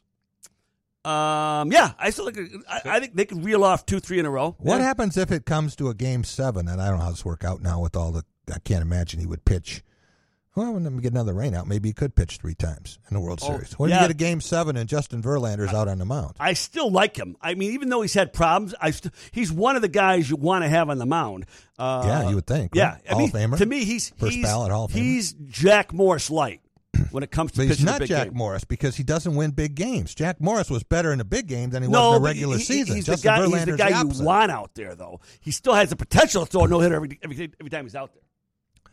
Right? But I think if you look at pitchers and somebody who had a higher ERA in the regular season, Jack Morris has the highest ERA of anybody in the Hall of Fame. Yep. But in the postseason, he was money. He was lights out. Yep. Justin Verlander's flipped that. You're right. He's almost the opposite. You're right. Yeah. He pitched better in big games. Yeah. Yeah. Verlander pitched worse in big games where Morris pitched better. Exactly. Yeah, you're right about that. And again, but look at the Framber Valdez pitched a great game. Yeah. He's a really good pitcher. They brought him out of the system. Right. They lose star pitchers. They reload. They don't rebuild. They reload. So riddle me this: Kyle Schwarber. Yep. Who Jake Boss Jr., baseball coach at Michigan State, said is the most fearsome hitter he's ever faced when he was at Indiana. Really? Oh, yeah. I mean, you just come up there and the pitchers would wet themselves pitching to this guy, right? And he had a home run the other night, which, he starts to run the bases, and they said, wait a minute, now we got to look at this, and it's outside the foul pole. Right. He's going to come back. So now he hits another one they think is gone, and the guy catches it at the top of the fence. So he hits 2 balls, and he gets nothing for it except a loud out. And how about the fact that Schwarber bats leadoff? I was just going to ask you that. That's crazy. I mean, I get it with Aaron Judge, sort of, right? Especially when he's going for the record.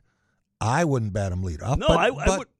I get it. He strikes out so much, right? But he also walks a lot. He does. But when he was with the Cubs, he was a difference maker then, for sure he was. So maybe he just has that personality. Maybe he's again the big time player. What happened to having speed at the top of the order? Next year, Speed's supposed to come back because of the change they're making. Speed, what change? They're going to make the bases a little bit bigger. They're going to change. You can't do the. You can't have the. What do you mean make the bases? The bigger? bases are going to be bigger next year. They're 3 inches bigger every base. Really? We talked about that. Home plate? Yeah, not home plate, but the bases. So that little bit might make a difference. Not having to shift allowed is going to make speed more of again an advantage. But still, speed has become so what's the right word? Disadvantaged or dismissed as an asset. Right. So that they want a guy who gets on base. They don't worry about speed. They want a guy who gets on base. Plate judgment? How about a guy who doesn't strike out, who gets on base and is a table setter? Doesn't that matter anymore? You saw Billy Ball, right? Or Moneyball, right? Yeah. They don't value that. They said they don't value. No. They want guys good. They don't care about what you do. Go ahead. So hit solo homers. I'll take my chances getting lots of runners on base. Me too. Well, let's see what the Tigers end up with this own the strike zone philosophy. If that's going to change that. Well, the Tigers had 2 problems with that. A, they didn't get anybody on base, and B, they didn't hit any home runs to drive it anyway. Yeah. So it wouldn't matter. I would say they would take a Schwarber in a second they bet him clean up in Detroit for sure. No questions asked. And he's the National League leader in home runs. Yeah, 44th. I think. And he's not their marquee player. Nope. And Bryce Harper. He's the straw. What do they call it? The straw that stirs the drink, right? And they got some other guys who are having career postseason. Well, and that's even Castellanos is playing pretty well in the postseason. He made a nice catch. Yep. Hey, Dave Dombrowski. And he's changed his body too. I'm not big on Nick Castellanos' body. Don't ask me about that. But I was around him enough in the clubhouse to see, and he was more upper body. You mean? He was never what I consider to be super toned. No. Now you see him out there, and my God, he's just rock ribbed. Maybe they read his agent got him a book or something, right? More power means more money. Who knows? Yeah. Speaking of that, did you see? I think I read Rob. Speaking of it, the JD Martinez, the Red Sox are going to not offer him or whatever they call that now. That bring him back. Not bringing him back. Bring him back. Yeah. Well, you could do worse. Are you kidding me? Right? He'd be their best hitter. Yep, without a doubt. Now, what did he hit last year, Rob? For the Red Sox? About 270. Oh no, it was better than that, wasn't he? No, not average wise. But home runs he had. 270 would have led the Tigers. Yeah. Why'd they let him go, Rob? Well, they got other. I mean, Devers is out there as a free agent, and Bogarts as an extension. So they only have so much money to go around. Okay. As crazy as it sounds, even the Red Sox have a limit. As crazy as that sounds, yes. Embarrassment of riches, and the problem is with all those players, they still sucked and finished lower in their division than the Tigers. So are you gonna give? Let's look at that division. I mean, that's nonetheless they finished last. Rob, the Tigers did not finish last. I'm just telling you. Well, I listen. Martinez is still 33 now or 34. So at least 33. To give him that kind of, I get what you're saying, Rob. I'd rather invest the money in Devers at 27 or whatever he is versus Martinez at 34. And Martinez already has a World Series with the Red Sox. So No, I get it. It makes sense to me. Isn't that right, Jack? Is that right? That Martinez got that World Series with the Red Sox. Say that. 274. Yeah, 270. Yeah. Again, that led the Tigers. Yeah. Well, so I do have a couple things about. What would you give him?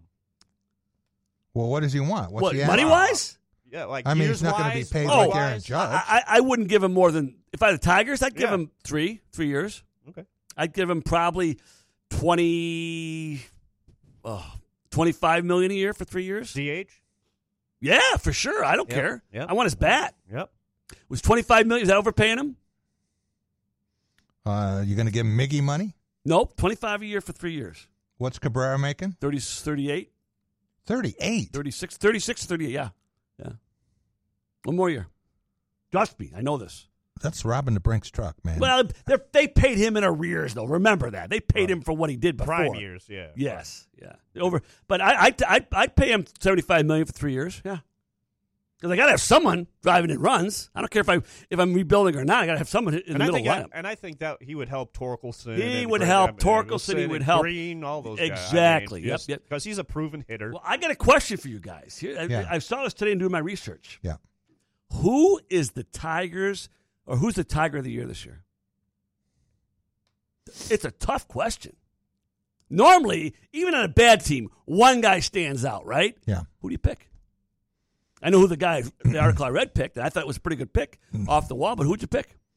I don't know. Tarek Skubal? Nope. Riley Green? Eric Haas. Yep. Okay. He ended up strong last two months of the season. He was as good as anybody. He's in the wrong position. That's his problem. Well, what do you mean? He's not a catcher. You don't think so? No. You don't think he can be? Can he be part of a winning platoon at catcher? Yeah, platoon. Yeah. Okay. But if he's your best player, you're not platooning him. Well, the best player of the Tigers is sort of like being the best hockey player in Guatemala. You know what I mean? It ain't a great thing to write home about. But I like because again, I'm not going to give it to Javi Lopez. I'll tell you another thing that has to happen next year. Javi Lopez has got to move to second base. I do not want him at shortstop another year. Yeah. I don't care if you could sign one or you can't play him at shortstop. He hurts you far more than he helps you. Yeah. And as a second baseman, I can live with him there. Yeah, makes the big plays, spectacular plays. But botches the routine plays. Yeah, and he's a good double play guy. He's got a good arm, but it's shortstop. Now, I want a guy that can make all the plays, not just the spectacular one. Do you know how old J.D. Martinez is? I said 34, 35. 35, exactly. Yeah. Well, remember, he was 29 before he came to Detroit. Remember, he had been in the Houston system for a while. You can play for 3 years as a DH. As a DH in the American League? Absolutely. I mean, David Ortiz did it to his 40s. And he's in shape. Martinez is in shape. He's another guy that learned how to lift weights. He'd be the Tigers' best hitter. Oh, without a doubt. Best hitter, not just home run hitter. Best hitter. Yep. He always had a good eye. Got a lot of base hits. He went to right field as good as anybody did. He was like Miggy going to right field. He's the guy that broke Human's heart. Fred. Why? Oh, my God. Just mentioned J.D. Martinez around him now. He goes into catatonic. Oh, he didn't leave, though. They got rid of him, right? They traded him. Didn't want him, right? Well, I think they traded him as much because he was at that time when they wanted to get something for him because he was going to be a free agent. Well, what did they get for him? They traded they traded him to Arizona, right? What did they get? Well, they know a couple. No one. They got no one. Balls. They got no one that helped them. Just like the Verlander trade, but they traded him. I'm not saying that prospects are always bad, right? Sometimes you can really hit it, John Smoltz. But I'm telling you, more often than not, you go back and check this. You will find that guys are traded with productive years left for players who never make it. Oh, like Justin Verlander, for example. Yeah. All right, here we go. These three All-Stars, Darwell Lugo, Sergio Alcantara, and Jose King. They traded them to Arizona for. Those three guys. You got to be kidding. Nope.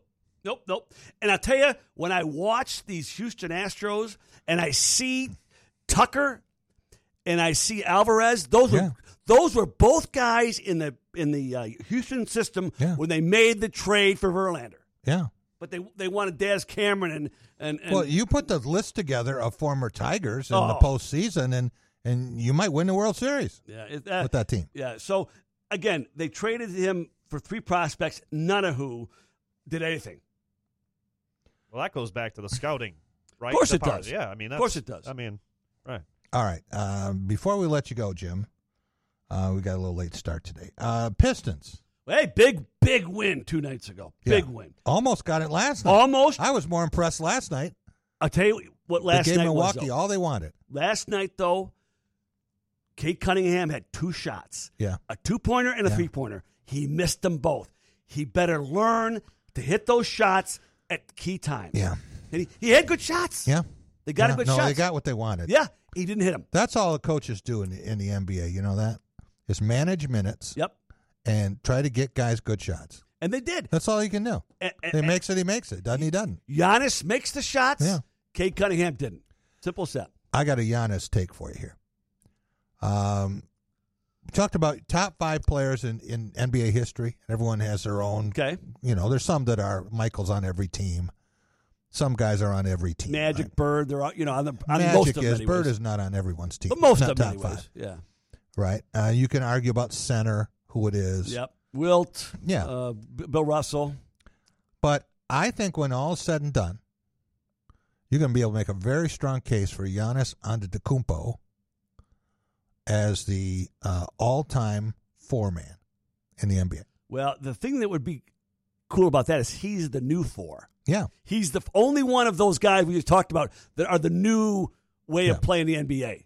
Who's the greatest power forward in NBA? Karl Malone, Elvin Hayes. Dirk Nowitzki, maybe? Well, He's maybe. kind of a center. Maybe, but Nowitzki's more the honest discussion. Yeah. But when you think of a power forward, you think of those big, strong guys, Karl Malone and those guys. But this is the 7-footer who can shoot from the outside. Yeah. And he's not a great outside shooter. No. He's not. That's the weakest part of his game. He's shooting an opportune shooter. But he is phenomenal at handling the ball and getting to the basket. Oh. Well, that Euro step doesn't hurt. Right. And with his wingspan, he can take off from the dotted line and lay it in. His Euro step gets him another 6 feet, it seems. Yeah. Well, but again, good game by the Pistons to beat the Warriors. And the Warriors played hard. They didn't, they sat out Klay Thompson for a health day, but everyone else played. Yeah. And they came within one shot of beating the 2 of the best teams in the league. So hopefully, Jack, that shows they're making progress. All right. How often are you getting down there? I've been to 3 games so far. Okay. Yep. I'm going to come down there and see you down there. Okay, well, let me know. Yep. Well, I got to figure out. It's just tough with the 7 o'clock start. Yeah, maybe on a weekend or something. Yeah, we'll do it. We'll make it happen. Yep. All right. Thanks so much. Jim Stark, Michigan Sports Legacy Conservancy. Got some big news coming with that, too, for you very, very soon. We'll be right back, and Jim Gum will join us from the Blitz newsletter in Tennessee. What a place that is right now in terms of college football. We'll be right back. Culver's could have only started in Wisconsin. Hi, welcome to Culver's. Just ask our team member, Sarah. When you order a Culver's Butterburger, you're never just a customer. You're a guest in our home. It's why we cook each Butterburger to order just for you, right down to getting the perfect sear on the beef. That extra care may be a small-town thing, but it's big-time important to us. Let us serve you with a smile that stretches from our hometown to yours. Welcome to Delicious.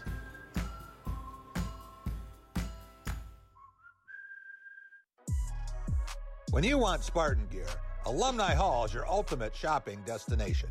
They always deliver the best and newest selection of apparel for the whole family. Nike, Cutter & Buck, Columbia, Champion, plus accessories, Yeti, hats, and all things Spartan. Spartan students, faculty, and military enjoy 10% off in-store every day. Check them out in Lansing or at alumnihall.com to make sure you are game ready. It's Alumni Hall, where Spartan fans shop. If your next event or holiday party has you feeling stressed and overwhelmed, don't be. Voted Lansing's best new restaurant by Top of the Town, One North Kitchen and Bar has catering for every occasion from an award-winning chef. Book your next event by calling 517-901-5001.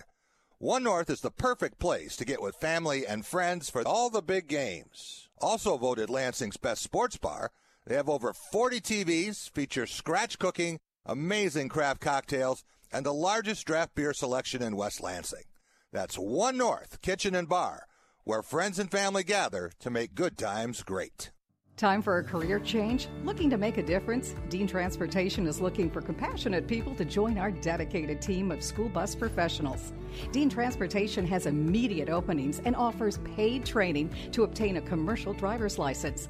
With increased starting pay, benefit packages, flexible scheduling with weekday hours, and more, Dean Transportation may be the career choice for you. No experience needed. Apply now and train all summer. Head to deanjobs.com.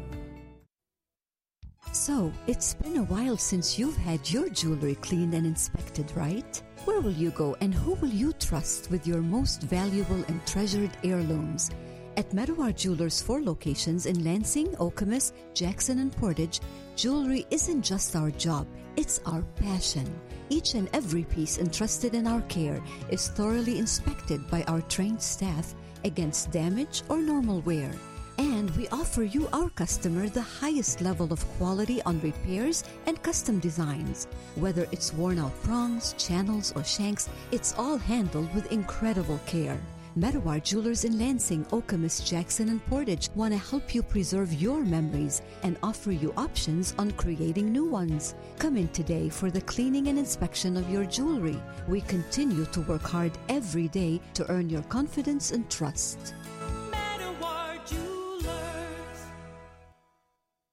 Jack Ebling here with my good friend Matt Sloan at Graff Chevrolet and Graff Nissan. A lot more traffic out here, and it looks like you got some new inventory coming in.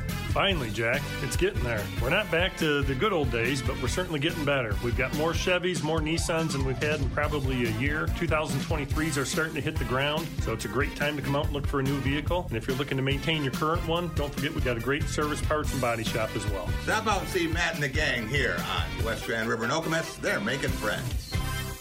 Culver's could have only started in Wisconsin. Our team member Nick will tell you why.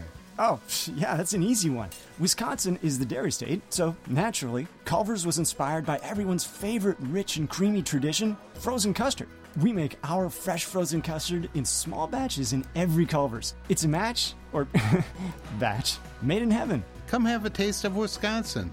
Welcome to Delicious.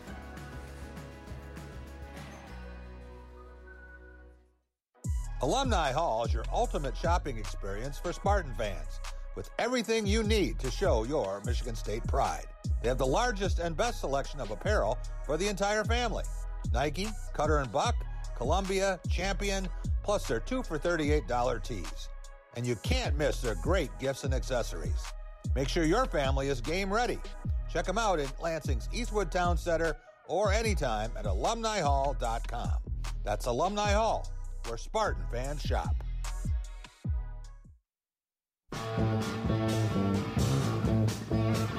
Welcome back. It is the Drive with Jack, Spotlight Radio Network. Jack Ebling here with my producer, Boston Rob. Before we bring in our next guest, we do have some breaking news, some more information.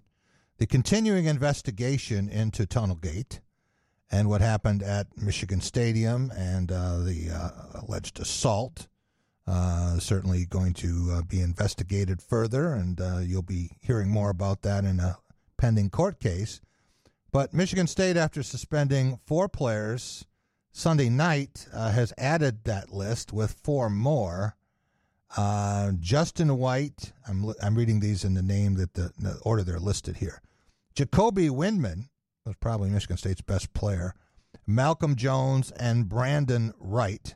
So now, from a football standpoint, Michigan State will be without 3 defensive starters and 2 other rotational players from the defense as they prepare to play Illinois and 16.5-point underdogs in Champaign against a team that is certainly atop the Big Ten West and favored to win it. So we heard that there would be updates coming. We heard this from the university release. We heard it from Mel Tucker yesterday.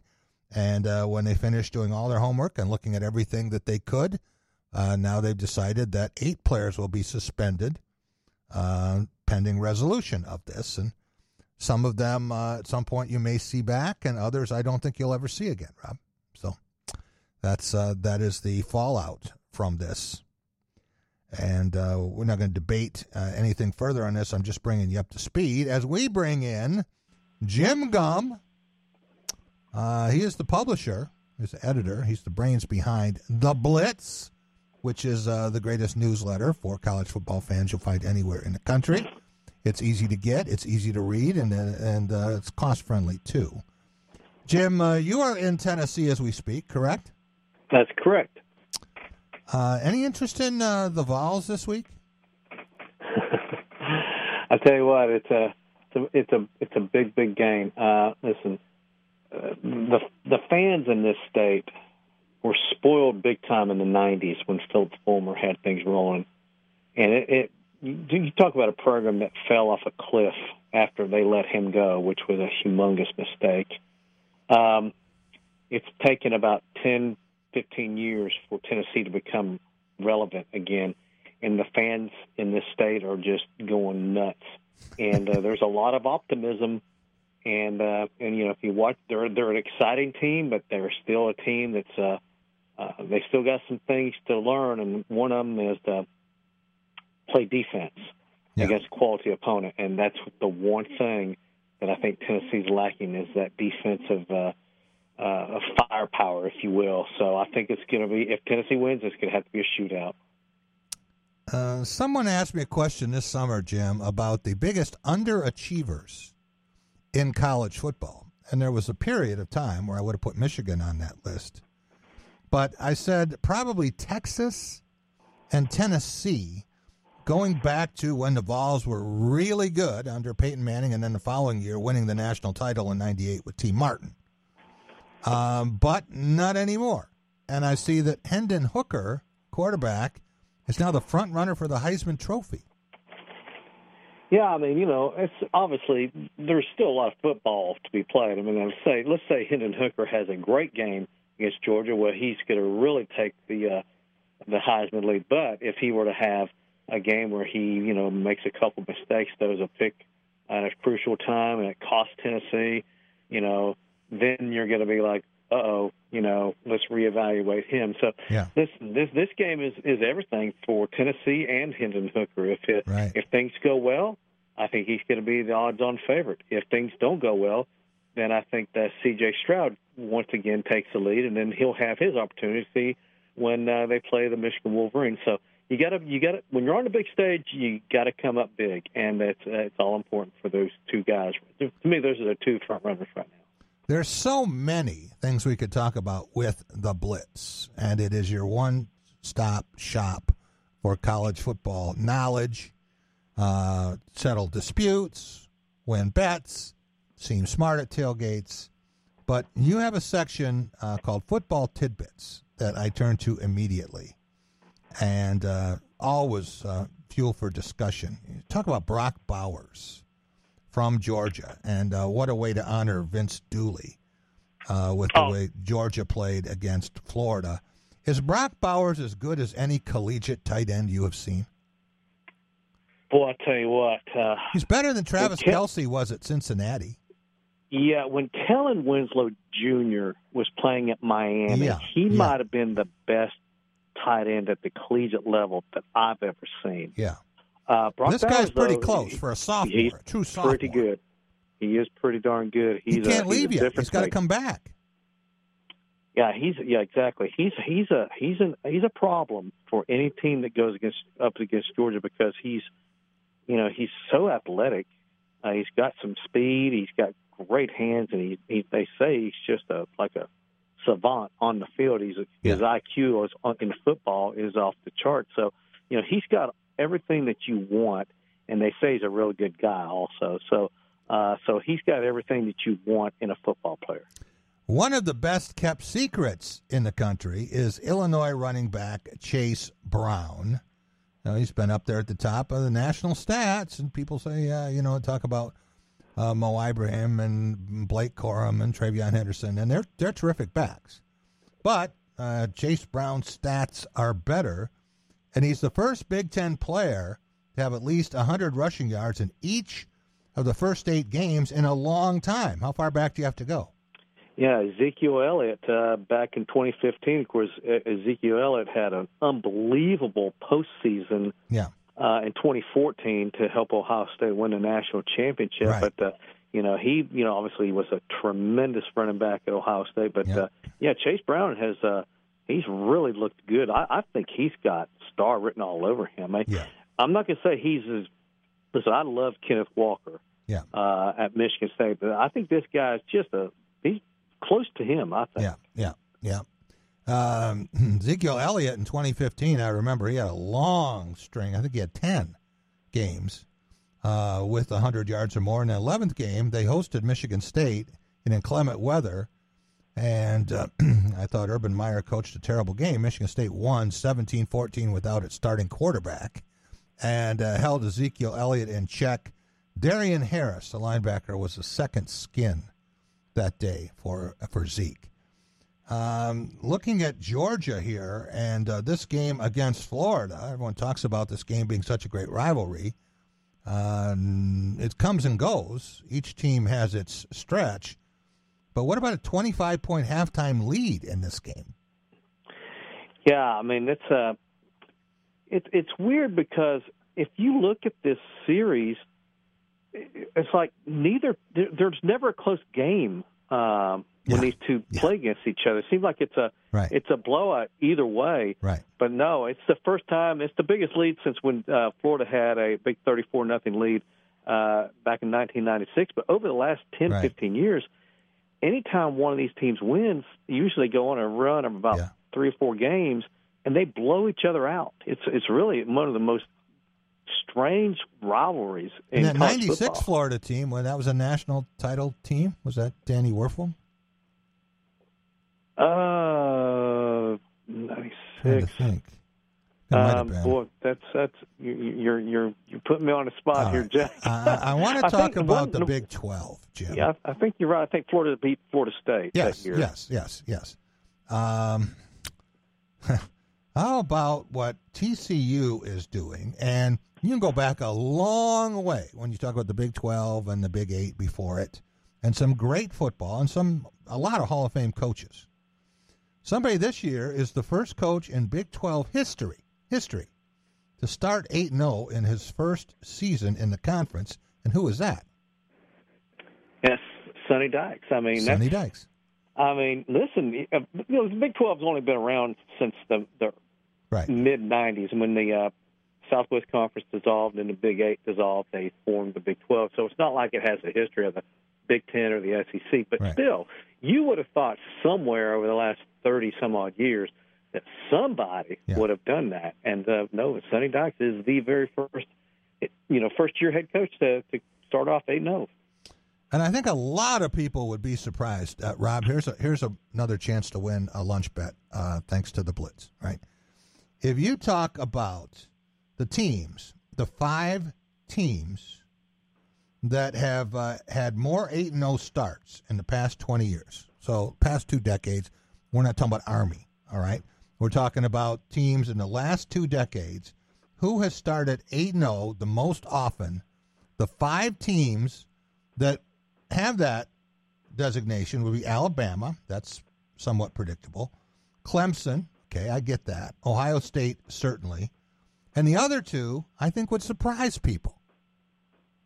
Yeah, Boise State. Of course, now they don't exactly play in Murderers Row Conference. Right. I mean, the Mountain West, and before that, the WAC. But and TCU, how many conferences have they been in over the last 20 years? Wow. They've been in, I think, 5. I think they've been in 5 different conferences over the last 20 years. But TCU still. 8-0 is not easy to do no matter what league you're in. And people forget, Jim, hey, was it 2014, first year of the playoff, first year, and TCU was in position to be in the playoff. And all of a sudden, Ohio State goes crazy in the Big Ten championship game and nukes Wisconsin and vaults over TCU and pushes them out. And then the Buckeyes win the championship. Yeah, I mean, TCU still hasn't gone over that. And listen, I can't sit there and blame them. If I were a fan or on that team or Baylor for that matter, I'd have felt just as upset. So, both those teams were unbeaten, right? Baylor and TCU. They were both ahead of Ohio State in the week prior to. Right. Ohio State was 6th. They beat Wisconsin 59-0. Yeah. And they leapfrogged both of those teams.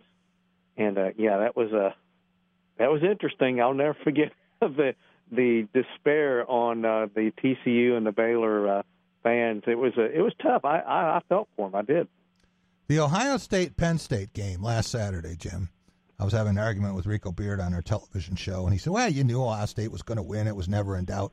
It was in doubt to me with 9+ minutes to go, and Penn State was leading, and they outgained Ohio State for the game. I started looking at tiebreaker scenarios with 3 teams. So I had a lot of doubt until all of these turnovers reared their ugly head, and that's the only reason Ohio State won the game. It was outplayed for the most part, but Penn State couldn't hang on to the ball, and JT Tuimoloau was all over the place. Yeah. But if you look at Ohio State, regular season games where they've led by double digits at any point, what's their record? Yes, it's 2012. Ohio State's 103-1. That's incredible. And don't fall behind them by 10 points. You're in deep trouble. You're in serious hot water. Penn State they upended Ohio State in 2016 after the Buckeyes had a 10-point lead. But once Ohio State gets up by double digits, you can pretty much just write it off as a win for Ohio State. So that's an incredible record there. Wow. I remember that that game in 2016 because it took the blocked field goal and the return for Penn State to win that game. Yep. What about Jalen Hyatt from Tennessee? 8 games. He already has 14 touchdown catches. Yeah, I mean, he's already a game. Yeah, he's already broke the single season record in Knoxville for Tennessee. He could play 6-7 more games. Yeah, exactly. He may obliterate that. I mean, he right now is the odds-on favorite to win the Biletnikoff. I think that Marvin Harrison Jr. is going to be right there. I think those two are fighting it out for that award. But he's had an unbelievable year, and it's so funny because neither one of those guys was the so-called featured wide receiver when the season began, but they've stepped up due to injury. And Jalen Hyatt now is he's the touchdown machine there in Knoxville, and of course we all know that Jackson Smith and Jigba is still nursing his hamstring, and Marvin Harrison Jr. he's looked like Marvin Harrison. Yeah. Senior. Speaking of Marvin Harrison, the Buckeyes have now scored 20 or more points in 69 consecutive games. Think about that. 20 or more in 69 consecutive games.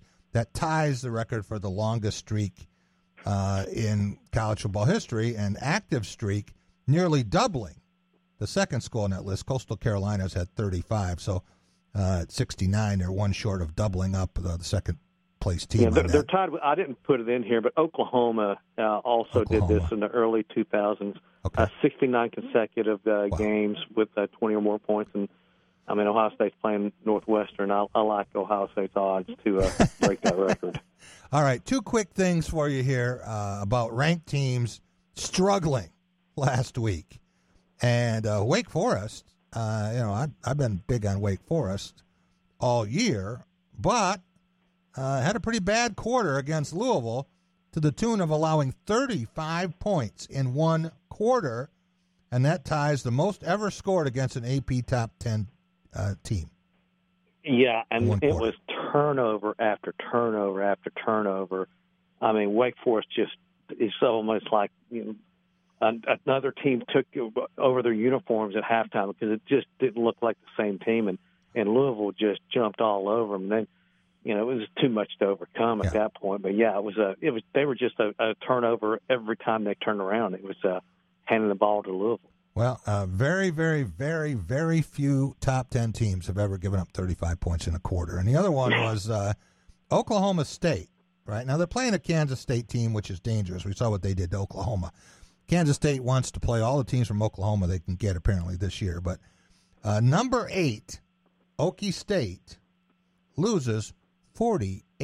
The largest shutout loss for a top 10 team since 1966, and the 10th-ranked Trojans lost 51-0 to Notre Dame in a game that Spartan fans will remember because it wound up giving Notre Dame most of the national championship that year. But how about that? 48-0, and Kansas State didn't have their starting quarterback.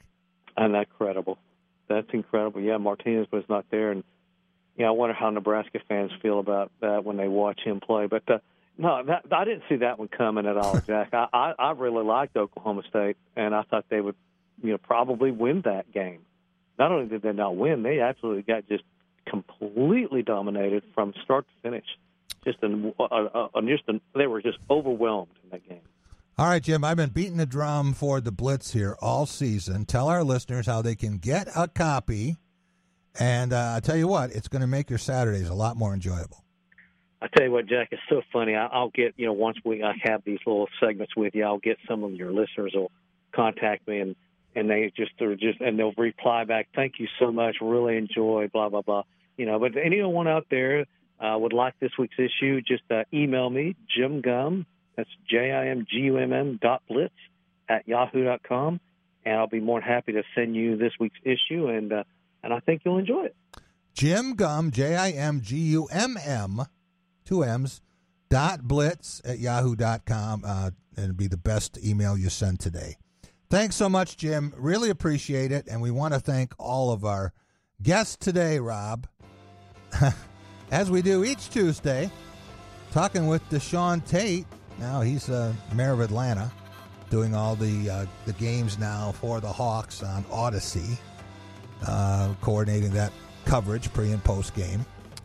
Our basketball savant, Aloysius Anaganye, former Michigan State forward, center, rebounder, defender, enforcer, and we talk about 16 and a half years of pro basketball. Wow. Now doing speaking and as an alternate reality business. He'll be on with us again soon. Jim Stark, executive director of the Michigan Sports Legacy Conservancy, dedicated to preservation of sports in the state of Michigan, talking baseball, the World Series, and the Detroit Pistons. And Jim Gumm from the Blitz newsletter, jimgumm.blitz@yahoo.com. See you tomorrow.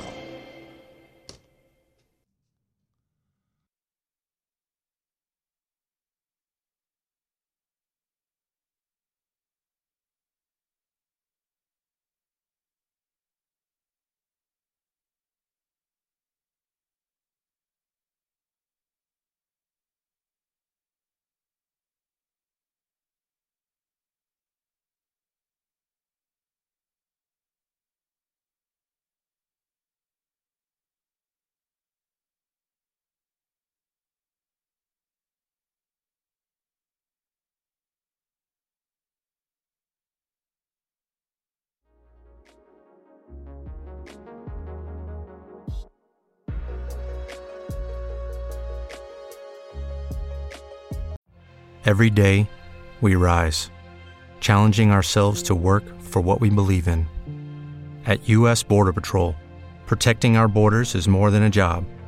It's a calling. Agents answer the call, working together to keep our country and communities safe. If you're ready for a new mission, join U.S. Border Patrol and go beyond. Learn more at cbp.gov/careers. It is Ryan here, and I have a question for you. What do you do when you win? Like, are you a fist pumper, a woo-hooer, a hand clapper, a high fiver? I kind of like the high five, but if you want to hone in on those winning moves, check out Chumba Casino. At ChumbaCasino.com, choose from hundreds of social casino-style games for your chance to redeem serious cash prizes. There are new game releases weekly, plus free daily bonuses, so don't wait. Start having the most fun ever at ChumbaCasino.com. No purchase necessary. VGW Group. Void where prohibited by law. See terms and conditions. 18+.